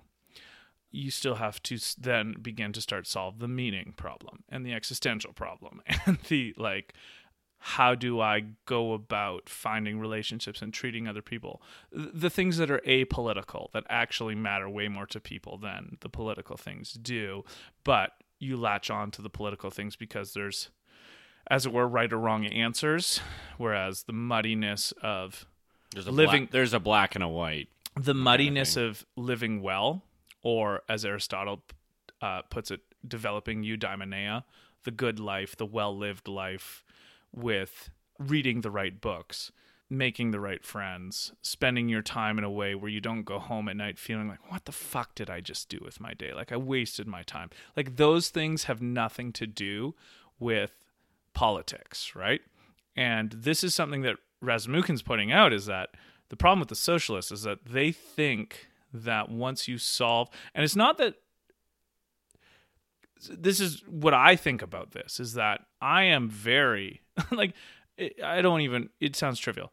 Like, in my heart, I care about people's plights, and solving deep and hurtful economic realities is important to me, and it's something that needs to be done. To me, it's one of many things that needs to be done, where it feels like for especially the as George Orwell would call it, the coffee drinking, sandal wearing socialist. Once you solve that problem, you've solved every problem, and now you wash your hands. Hey, goodness done in the world. Figure it out. Jean-Jacques Rousseau had everything right. No, that's not the case. And this is actually the same critique I bring against social justice warriors, is that I find their arguments to be necessary but not sufficient for a good life. And for them, it feels like it's sufficient and then even more sufficient. So I don't know if I've used this analogy on the podcast before, but to me, when Captain Marvel came out, I don't know if we talked about Captain Marvel before. I don't think we did. The event, like the MCU movie, right? Yeah. Where it's the first Marvel movie with a female lead superhero. And of course, all of the woke folk are claiming this as a massive moral victory for Hollywood to finally, have told another story. And it's like, for me, I'm like, yeah. But the thing is, I don't care that it's a female lead. What I care about is it a good story? Whereas if you are just a purveyor of Twitter, it's like, okay, Brie Larson is Captain Marvel. Captain Marvel's the next MCU movie. Hands washed. We've done it. We did the thing. And all I'm saying is actually, no, all you've done is now got to the starting line. Now you still have to make a movie that gives something to a living soul. Yeah. Right. Well, and I'm not I liked Captain Marvel. I thought it was on balance a good movie. I thought Wonder Woman was a great movie, but Wonder Woman was a great movie because how it develops to a living soul. Yes. Right? As opposed to, female lead. So when it comes to gender or racial representation in movies, yeah, that's fine. It doesn't matter to me. If there's just a movie where the female lead is there, that's fine. It's great. But make a good movie still. Yes. Right? Yes. And this is the fundamental problem I find with the woke social justice warriors in the world, is that from the point of view of aesthetics, especially, and more controversially in ethics too, they think that it seems to me like the idea is, as soon as you've gotten to the table of, okay, representation, hey, that's goodness. Whereas no, you actually now are just starting to live. Right? And you need to get into those post-political things that are actually the deepest parts of life. And that's why I love Razumikin, is that he's noticing that too. A living soul is not called for in this ethos. And I want to live, both Razumikin and me, Luke Mason, I want to live where a living soul is called for. Well, and Raz goes into this about the environment, right? Because this goes back to that old psychological question, which it seems before psychology Dostoevsky was consumed with, is nature versus nurture. Is it the environment that produces the reality of your life, or is it your character, your personal choices? What is it? How you're raised? And he goes into this and he says, if it's just the environment, if all it takes is changing the environment, then we don't really matter. It's like you said, there's no individual, there's no meaning. And no, I completely agree with what you're saying, that the human spirit, the beauty, the good, the true, and the beautiful, if we're pursuing those things, which I think we should be, then we shouldn't be pursuing power, because Marx is obsessed with power. Who has power? How do you get power? How do you give power to different people? And it's power, power, power, power, power all the time.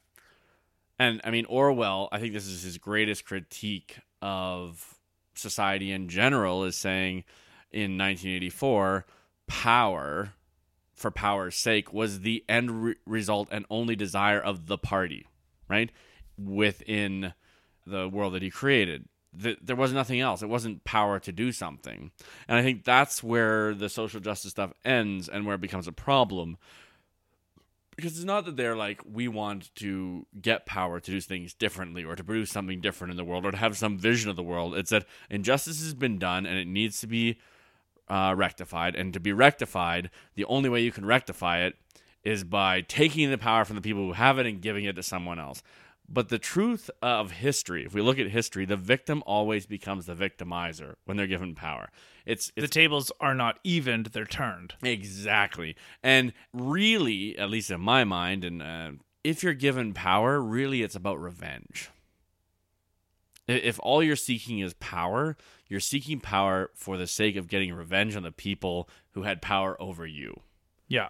And that is an ugly, ugly trait. Well, it's not going to end, to quote that great philosopher Daenerys Targaryen, that's not going to break the wheel. No. Right? That's just going to make someone else be the one on top of the wheel or turning it. I can't remember how the metaphor works. Well, but the point is, but you probably get it. The wheel right? will stay there, and it will just crush people. That's why the humanism of people like Steinbeck, of people like Emerson, of people like Dostoevsky is so important, because the individual is the only unit of society that you can truly... It's the most fundamental. I call the individual the atom of society. You have to treat people as individuals, not as members of groups. Mm-hmm. Yes, we're a tribal...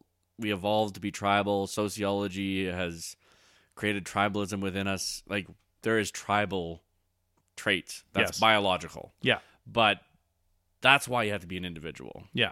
It shouldn't be, well, my tribe was oppressed by your tribe, so now I'm going to oppress your tribe, or I'm going to take power away from your tribe. So, again, just as an interesting aside, the arguments against communism and socialism that are generally given by people who are opposed to those ideas because of a partisan reason, I find boring, right? Like, just staunch conservatives saying, but, you know, freedom and like economic freedom and markets and like trickle down economics. Yeah, people who, it doesn't seem to me, like, think very deeply about this kind of stuff either. They're just on the other side of the fence because they were born in a family that said they were on the other side of the fence. Or because they were simply convinced by stupidly small-minded arguments. Sure. Which, like, people are. But, again, why I love Razumikin / what seems to me Dostoevsky is he's making the argument from the wellspring of the human soul. Yeah. Which is what I think. And, like, look at the kind of art, I said that with quotations, and style and aesthetics of the Soviet Union. It doesn't really make the heart explode and soar, does it? You know, those buildings and those propaganda posters. And then when you learn about what people who thought in a heterodox manner were the way they were treated and that kind of thing, and you're like, well, you know what? I think that regardless of any of the ethical impulses I feel in Marxism, which I do feel, like every time I see someone begging for money on the street, it does hurt my heart. But I feel like one of the really massive gains my maturity and I would say my liberalism has gained in the last few years of my life is realizing that you don't fix deeply seated human problems with panacea ideologies, because they won't work. It's fundamentally like there's so much human nature going in the other direction, and you don't want to become, well, to me, communism is the vaccination that's actually the contagion kind of thing. Yeah. And I mean, there's so many things to say about this, but I think the thing that always strikes me most is to assume that human choice does not have an impact on human outcome. That the choices you make will have an impact on the life that you live. It's predeterminism, right? Yeah. And it's taking away the excitement of being alive, because you can make mistakes. I mean, in the words of Magic School Bus, make mistakes, get messy, right? Like, me. like, we might as well not even be alive if it's all about conforming. And not only that, utopian ideology, I think, is one of the most easily subsumed, because to view the world and to look out into the world and say, there is a perfect place that we can go. That's a dream you can sell to people, right? Especially people who life hasn't gone the way they want. One of my favorite quotes is, most people die with their song still in them, left unsung. And I think a lot of that is because you misinterpret the world. You no longer live as an individual. You so subsume the zeitgeist of the culture that you live in. This is how you should live. This is the things you should want. And then you don't get them and you get discouraged. Yeah. And you start to break down and you start to worry about, you start to believe that you're not good enough. Mm-hmm. What is good enough? Good enough for what? But I believe that's one of the 12 rules of Jordan Peterson. Don't compare yourself to others today. Compare yourself to yourself in previous. Yeah. Or in the past. Yeah. Right? Yeah. I mean, like in a world of Instagram and Facebook and what all of the many social media platforms that we exist on, Tinder, Bumble, whatever, it's all image based. It's all projection based. It's not even experience based anymore. It's projection based. And honestly, who cares? Well, I still choose to believe people are smarter than that. Upon reflection, a lot of people will, if they are able to be honest with themselves, can at least admit that it's not the ideal. Yeah. Right? Yeah. Which is why I still want to live to find a way to make the soul live. Yes. You know? To not be a projection, but to be an internal reality. Yeah. So I think in one level I'm talking about things way out of my depth. But at the same time, I really am interested and care about it, so I like to go to things like Marxism or art or aesthetics to just, give out my impressions. But there's one other thing about Razumuk and I want to bring up, because there's two little things that are related, is that he likes Dunya, he likes Raskolnikov's sister. Oh no, he doesn't like her. He's in love with her. Okay, well yeah, he's in love with her, but he's embarrassed about it, right? But this was the best part, is that he's embarrassed at what he said to the ladies while he was drunk. Like the next day, he's really embarrassed about it. And I was like, oh God, okay.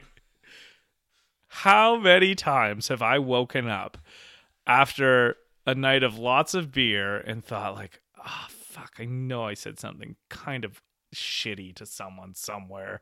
It's like that sinking feeling you get where there's nothing. And the thing is, like, probably the thing that you think was so embarrassing or shitty is like has barely registered for someone else, right? But it's just like it kind of eats you up and you're like ashamed of it. I don't know. There should be a specific word for like. Well, it's like our grandma always said, if you're always thinking about what other people think of you, you'll be surprised how little they do. Yeah, well, it's a good way to that's a good heuristic too. However, like it could be like a drunk texting or like, or even like for me, one of the things I've done in my life that I almost every time it's ever happened to me, I wake up the next morning feeling like, oh, what I say is like, I'll send a message to someone I have a crush on or something. Oh yeah. And it's like in my mind it's always worse than the actual thing I wrote.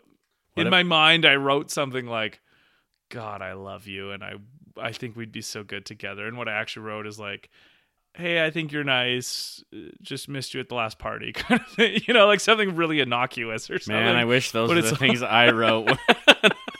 That would be nice. Well, I'm sure I did worse I envy you right now. But the point is, it doesn't matter how bad or not bad it is, because the feeling is the same. Yes, it's almost the same, right? It's like I could write the most bland type of message, and I still wake up feeling like, oh crap, I invaded this person's like consciousness unsolicited, and I feel bad about that because now they're only conversing with me because out of politeness, not out of desire. Yeah. Yeah. And I only ever want people to converse with me out of desire, not politeness. So if I ever feel like I don't know, like this is actually a more interesting rabbit hole to go down. Like I actually have a bias where I only want people to talk to me because they ever want to, not because they feel like they have to. Now that might seem obvious, like that. Oh yeah, duh. But I think that confession, like there are people I know in my life that I only am pleasant to because I have good manners, not because I actually care about being pleasant to them. Yes. And so one of maybe my insecurities is the fear that some people do that to me. Oh, people for sure probably do that to you. Yeah. Like that's But well, okay, so it would be nature. It would be my fear, my insecurity would be people that I want to talk to me because they want to are talking to me out of manners. But I think that's just a fear of rejection, Sure. right? I mean, and I think that's I guess so. one Yeah, of the like most fundamental fears that people have is like someone you want to want you doesn't want you. and not even in a romantic way. No, right? no, Like in yeah. any type of like authentic human connection way.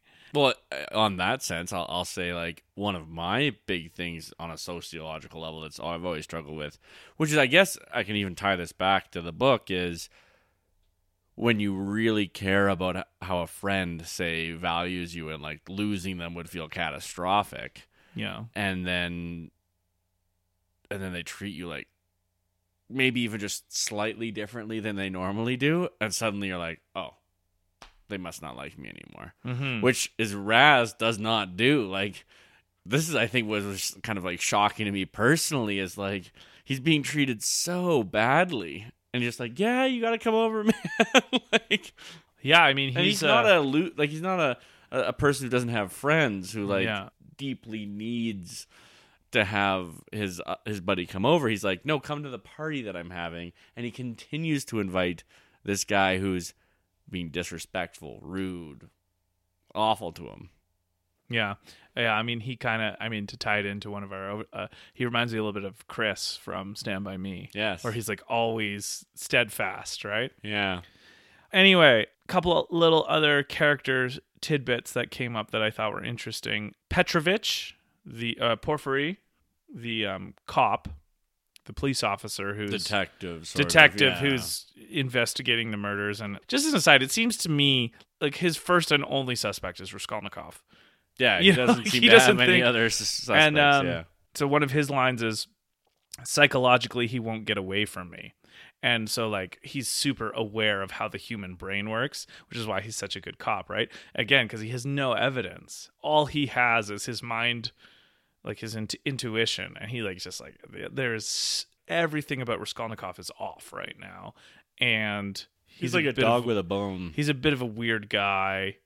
And then there's a section, it's part 4 of chapter 4. If you want to read some of the best writing and literature in the history of human art and culture, the conversation between Petrovich and Raskolnikov, it's like, again, the trope is cat and mouse. The reality of the feeling is like this. It's, you know what it is? It's reading the best version of a trope. Yeah. Right? Well, it's reading the thing that maybe produced the trope. Maybe. I don't know. It's like watching, if you love hockey, it's like watching the greatest hockey game you've ever seen. It's like the pinnacle of something that, if you love that thing, so if you love literature, if you love dialogue, if you love thoughtfulness, the conversation that these two have it's like 40 pages almost. It's like watching two great tennis players play tennis against each other, like back and forth. What a perfect analogy. Like, this section of the book is the Federer and Nadal 5 sets tiebreaker 3-hour match. Yes, kind of exactly. Thing, you know, it's just an aesthetic joy. And then I just, like, there's a hilarious, I think we alluded to it earlier, to me, it was a really funny part of the book, how right when Petrovich is ready to convict Raskolnikov, this guy named Nikolai comes out of nowhere and confesses to the crime. In some weird turn of fate. And how, you know, it reminded me of, I can't remember the name of the movie, but I think it's Ethan Hawke and Emma Stone, and it's a movie where Emma Stone accuses her father of satanic ritualistic infant killing. So it's like from when the satanic scare of the 80s was kind of happening, right? And the dad admits to it. He said, yeah, I killed babies, kind of thing. And then throughout the movie, we realize, actually, none of this happened, and it's false memories. So it's the idea of the false memory. Yeah. And how memory is so unreliable, and how interesting that is, where like it really seems like Nikolai thinks he killed them. No, he's pretty convinced of it, and he seems like a fairly simple-minded guy. And again, okay. Would you ever think you killed someone when you never did? Like, it's just I don't think. Yeah, he's simple, but to forget that, that's is so incredibly crazy that I would still say there seems like there's something else going on. Impressionable. Yes, like he's convinced of things against his own faculties. Okay. That definitely seems possible. Given what my experience with Homo sapiens has been. To me, the most interesting character in the book that we don't need to talk about a lot of is Svidrigailov. I think he is fascinating because every scene he's in is riveting. But I agree. I don't think it really adds to what we're talking about. He brings tension to the plot. Yes. Right, he's a plot driver for sure. Yeah, he brings a lot of tension, but he doesn't and interconnectedness. He brings a lot of interconnectedness. to the plot too. Like a lot of different disparate characters are connected through him to Raskolnikov. One thing I did write down that I thought was really cool is that there's a line because I think he's like expecting money from Raskolnikov based on what is owed to him through Dunya or something like that. Like I can't remember. No, he was going to give money. So really, like yes, he was. So he had this 10,000 ruples that he was just going to give, but and it was under the impression. See, Raskolnikov had him down the whole time, right? He just wanted Dunya, right? He just wanted her, and he was trying to like play the generous. Like he gave a whole bunch of money to Sonya and the sisters after Katerina Ivanova died, and he's playing this whole thing, but what you eventually realize is that all of this was because he was obsessed with Dunya. Right. Obsessed with her. And actually, I think his suicide was fully like when she shot him, but also when there's a lot of, the thing is, everything we've talked about so far in this book, you can read this and you'll still enjoy if you haven't read it yet. There's so much here. Yeah, that's true. We could talk about this for days. Okay, well, anyway, the actual line, because I put it in quotes, so it is verbatim, is where he says, he's talking to Raskolnikov. They're having like dinner at a restaurant or something, and he says, "There's unsettled business between us. So we've tossed our business aside and taken off into literature."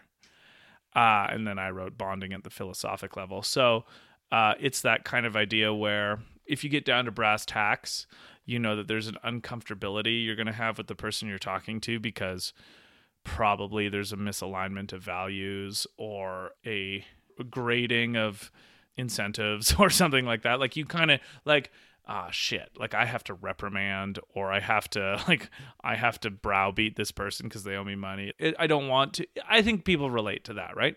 So let's avoid that uncomfortability and let's take off into popular culture, right? Because there we can actually bond, and I just think that that's such a really cool insight from Svidrigailov / Dostoevsky, is that it's kind of like a coping mechanism with having to do hard things with other people in a social sense, where you know what, let's avoid the hard thing by making small talk. But like obviously with them it's not small talk, it's really deep, thoughtful talk about literature, but not about this unfinished business that they have. And what I loved is, and this is very much in keeping with Svidrigailov's character, which is what I like about him, is that he takes that.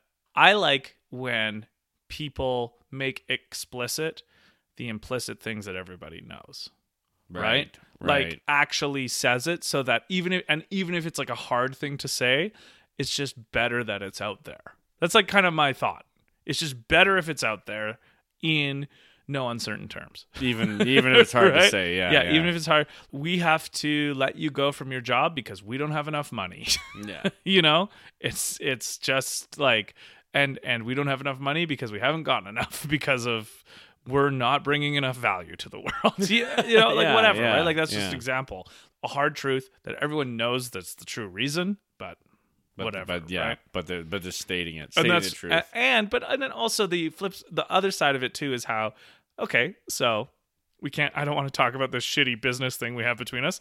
So let's wax philosophical a little bit because that's interesting, and you're a smart person and I'm a smart person. So all of our pragmatic, practical things aside, you know, let's have a little fun for 20 minutes before we have to go into this thing. Yeah.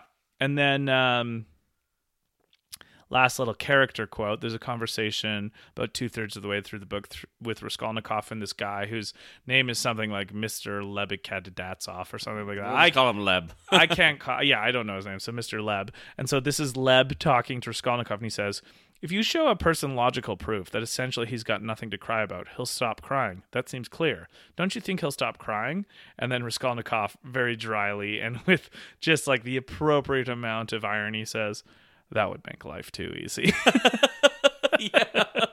Right? Yeah, I liked that. Yeah, that was really good. And so then, to kind of hit into the home stretch here, I wrote like a category of what I called psychology tidbits from Dostoevsky himself. This isn't any other character. One of the things I wrote down is, I think one of the best pieces of evidence against like the implausibility of a conspiracy working is that there's just too many people involved. Mm-hmm. Right? Mm-hmm. So, sorry, all 9/11 truthers out there, but to me, physical evidence aside, the social evidence is too overwhelming. Like the thousands of people who would have to be involved who wouldn't say a thing, or like it never got out, or it's like one of the great things of this book is that one person can't get away with something almost all the time.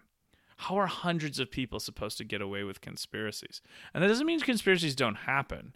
It's just that they're so hard to pull off. And like, think about the number of times that people get convicted of corruption or whatever it is, like, or everyone knows that they're doing it, but they're too powerful to stop. Like, Sure. conspiracies are like they're secret and people don't know. Like, everyone knew what Saddam Hussein was doing. He wasn't hiding it, maybe from the global community, but like, he was gassing the Kurds. Mm-hmm. Like that happened. And so that's a different kind of evil. But like conspiracy, like it's truly Area 51, right? Yeah. Which apparently is going to be stormed soon. Well, I mean specifically the conspiracies that are clearly outcomes of motivated reasoning or like some sort of weird psychological tick. Or like that's Illuminati. Or... like as soon as you've disproved one point of the argument, instead of acknowledging that, they just move on to the next one, kind of thing. My I guess view on this is that I don't think conspiracies work. They just don't seem likely. No, because of how people... like in the entirety there's no whistleblowers at any level. Maybe I'm just naive. No, I think you're right. There's some like humans are gossips at heart. Yeah, exactly. Like they That's love the to perfect talk way about to what put they're it. doing, Yeah. or the What's secret going that they on? have, right? How many people would have to be involved in a fake moon landing to sincerely bamboozle the whole world, the billions of people who were tuned in watching it? And it's just enough. This is a great line. A single immense new sensation of abundant, powerful life surging up in him.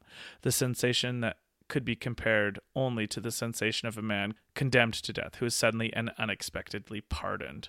I love that this comes up in like every single Dostoevsky book because he went through it. Yeah, so Crime and Punishment, 1866. I just looked this up today. In December of 1849, when he was a youngish man, I think he was in his 30s, maybe late 20s, Dostoevsky himself was actually condemned to death by the law or the police of St. Petersburg. And so he was actually in front of a firing squad, allegedly tied up with a bag over his head, minutes away from being shot, when the crowd received a pardon from the Tsar. So he was not murdered, right? And then, went on to become a prolific novelist. And I again fail.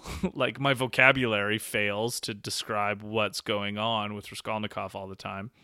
My cognition and empathy fails to figure out what would happen to a person who's in front of a firing squad about to be murdered in their relative youth still, and then pardoned. Like, what kind of motivation and lease on life that would give you, right? And I feel like he's kind of embarrassed to try to describe it, but he's always trying to describe it. He's like, if you were in that moment and then you were given a choice to live in any way, because you don't want to be self-indulgent, no, right? You don't want to just be like, this happened to me. This happened to me. This happened to me. This happened to me. But he's kind of like, this happened to me. This happened to me. This happened to me. Right? Because like, he's about to get like killed.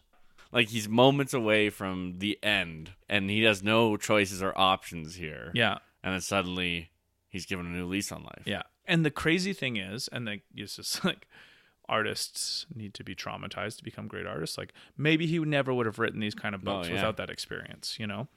Maybe he would have written pamphlets and become the next Marx. Who knows? Good joke, David. So anyway, I guess if you want to be a great artist, better get in front of that firing squad. Have very close near-death experiences. I suggest what's that flying thing that you can do this with the squirrel suits? The views expressed on this podcast are not indicative of the views of the podcast. Do not try this at home. Do not try that at home. Please don't traumatize. No firing squad. Although it is interesting, again, tying that back into the Marxist critique we made earlier, how I actually think one of the most depressing side effects of Marxism is that it makes people way less interesting. Yeah. Right? True. It's the trauma of the tragedy of life that actually breeds great art. Well, the other thing is, though, that Marxism and socialism don't actually take the tragedy of life away. They just try to, like... they just punish you if you write about it. Yeah. And then the very, like, kind of part of it's in the epilogue of the book where they talk about how after his trial, like, because he gets found out, he has a trial. He confesses. Well, yeah. Well, he gets found out and he confesses. Yeah. He confesses, there's a trial, he's sent to Siberia. And so I just kind of thought about how interesting it is that we have human as the object of study, which is a lot of this, like a lot of the epilogue especially, but also in the book is talking about how Raskolnikov is making an amazing case study for the psychologists of Russia, right? Mm-hmm. As opposed to the subject of participation, right? Human as object of study versus subject of participation. And I think that this actually makes life really tricky because it depends on your relationship. If I was alive, if this was a real story and I was alive and I lived in St. Petersburg and I read the newspaper about this guy who murdered these two people, my entire stance would be the objective stance, where I'd be like, oh, wow. Like, and then read his reasons and the desire and the paper he published, etc. You know, I'd give it a chunk of my attention, not a ton of it, and then be like, well, okay, that's interesting. Like, that's a really interesting case study, as opposed to his mom or his sister, especially, and Raz, those three people who have to, and Sonia, who have to, like, live through the pain of seeing someone they care about, and not to mention the two women murdered, right? Like, for all of those people, it's subjective.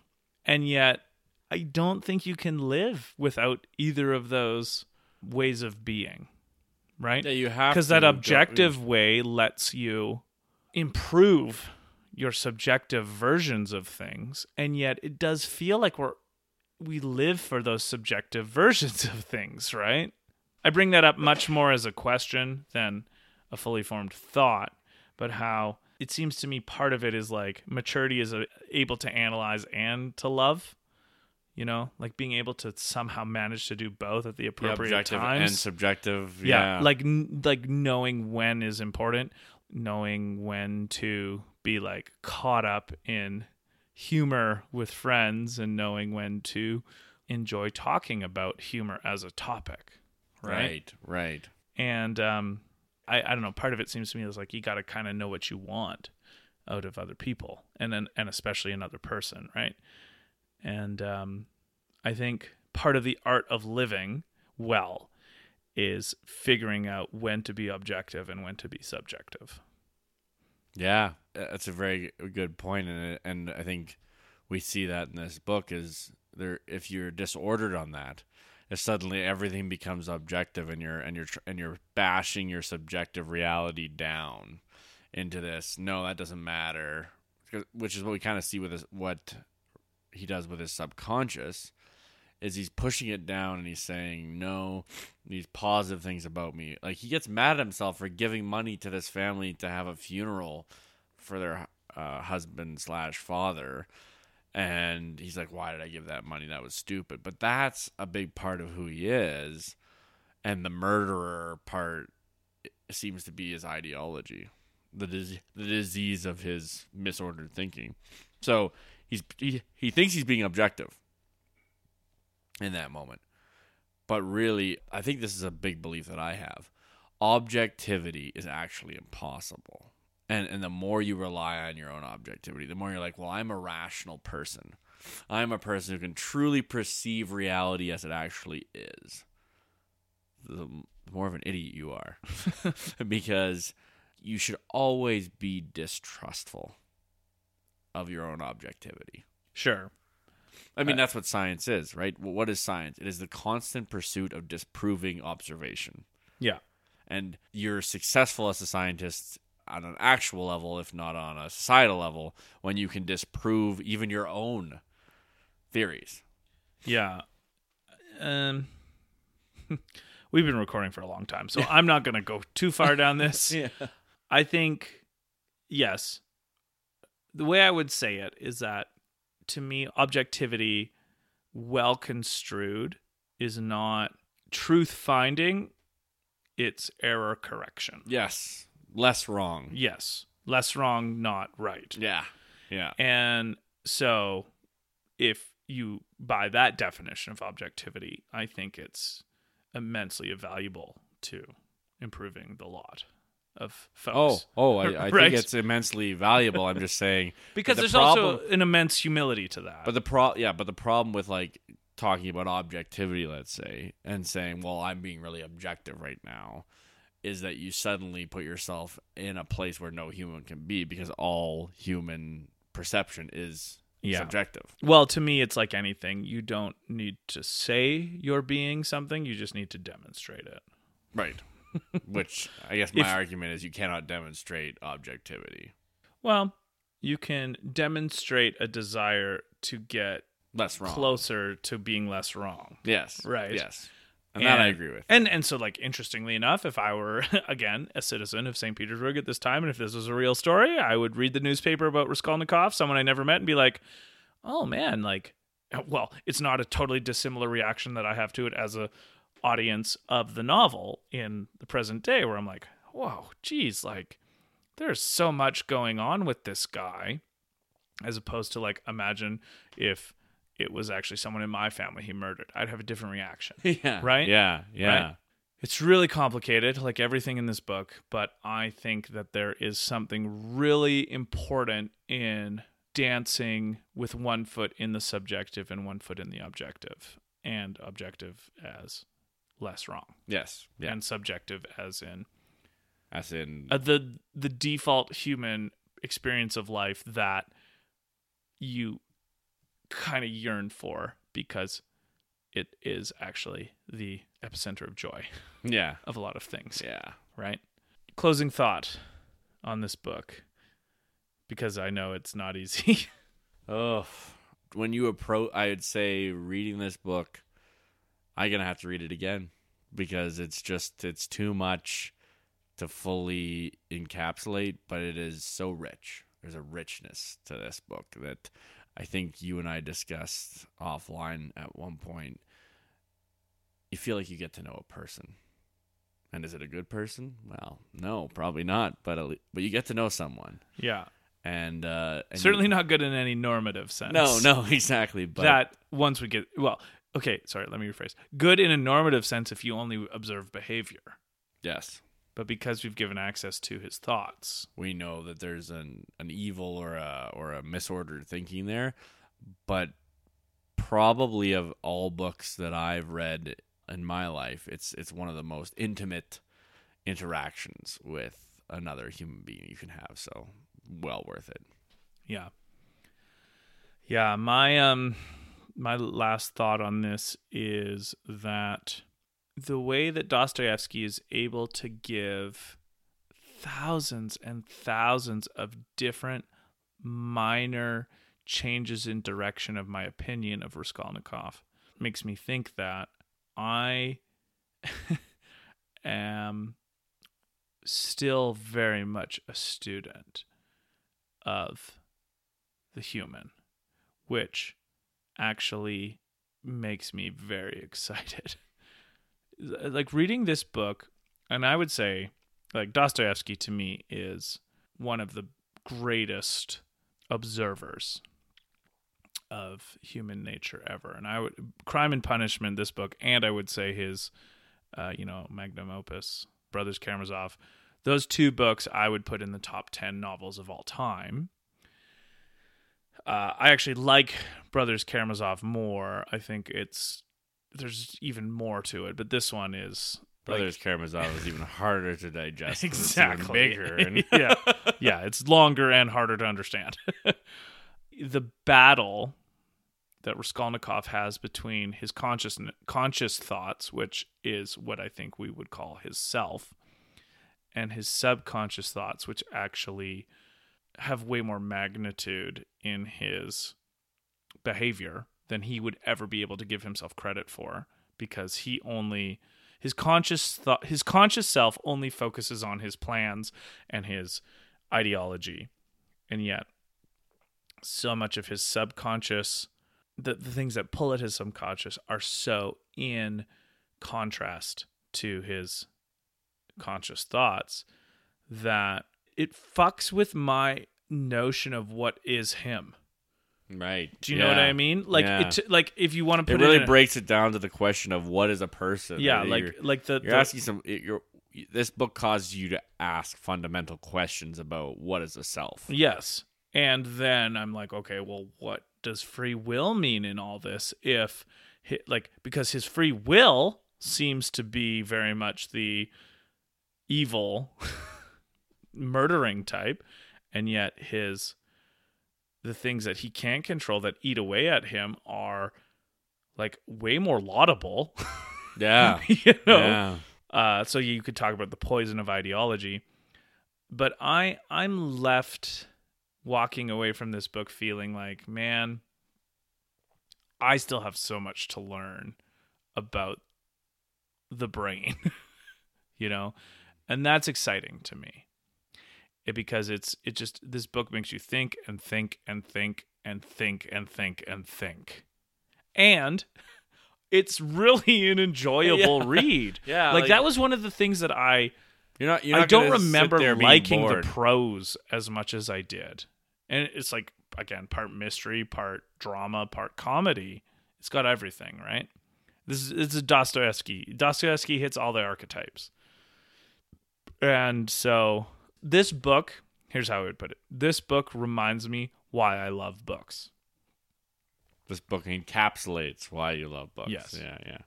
So that's why I would recommend you read it. So anyway, thank you for listening to this behemoth. My name is Luke Mason. And my name's David Parker. It's been another episode of Really True Fiction. And if you've made it to this point, you're definitely a true fan, and we thank you. So have a good one. And the human spirit, guys. Keep going. Yeah. And next time you think about what it would be like to murder someone you're angry at, just remember that it's going to eat you up, so don't do it. Yeah, it'll eat you up forever. That's the moral lesson in the book. And they'll probably find you. See you later. Okay, bye.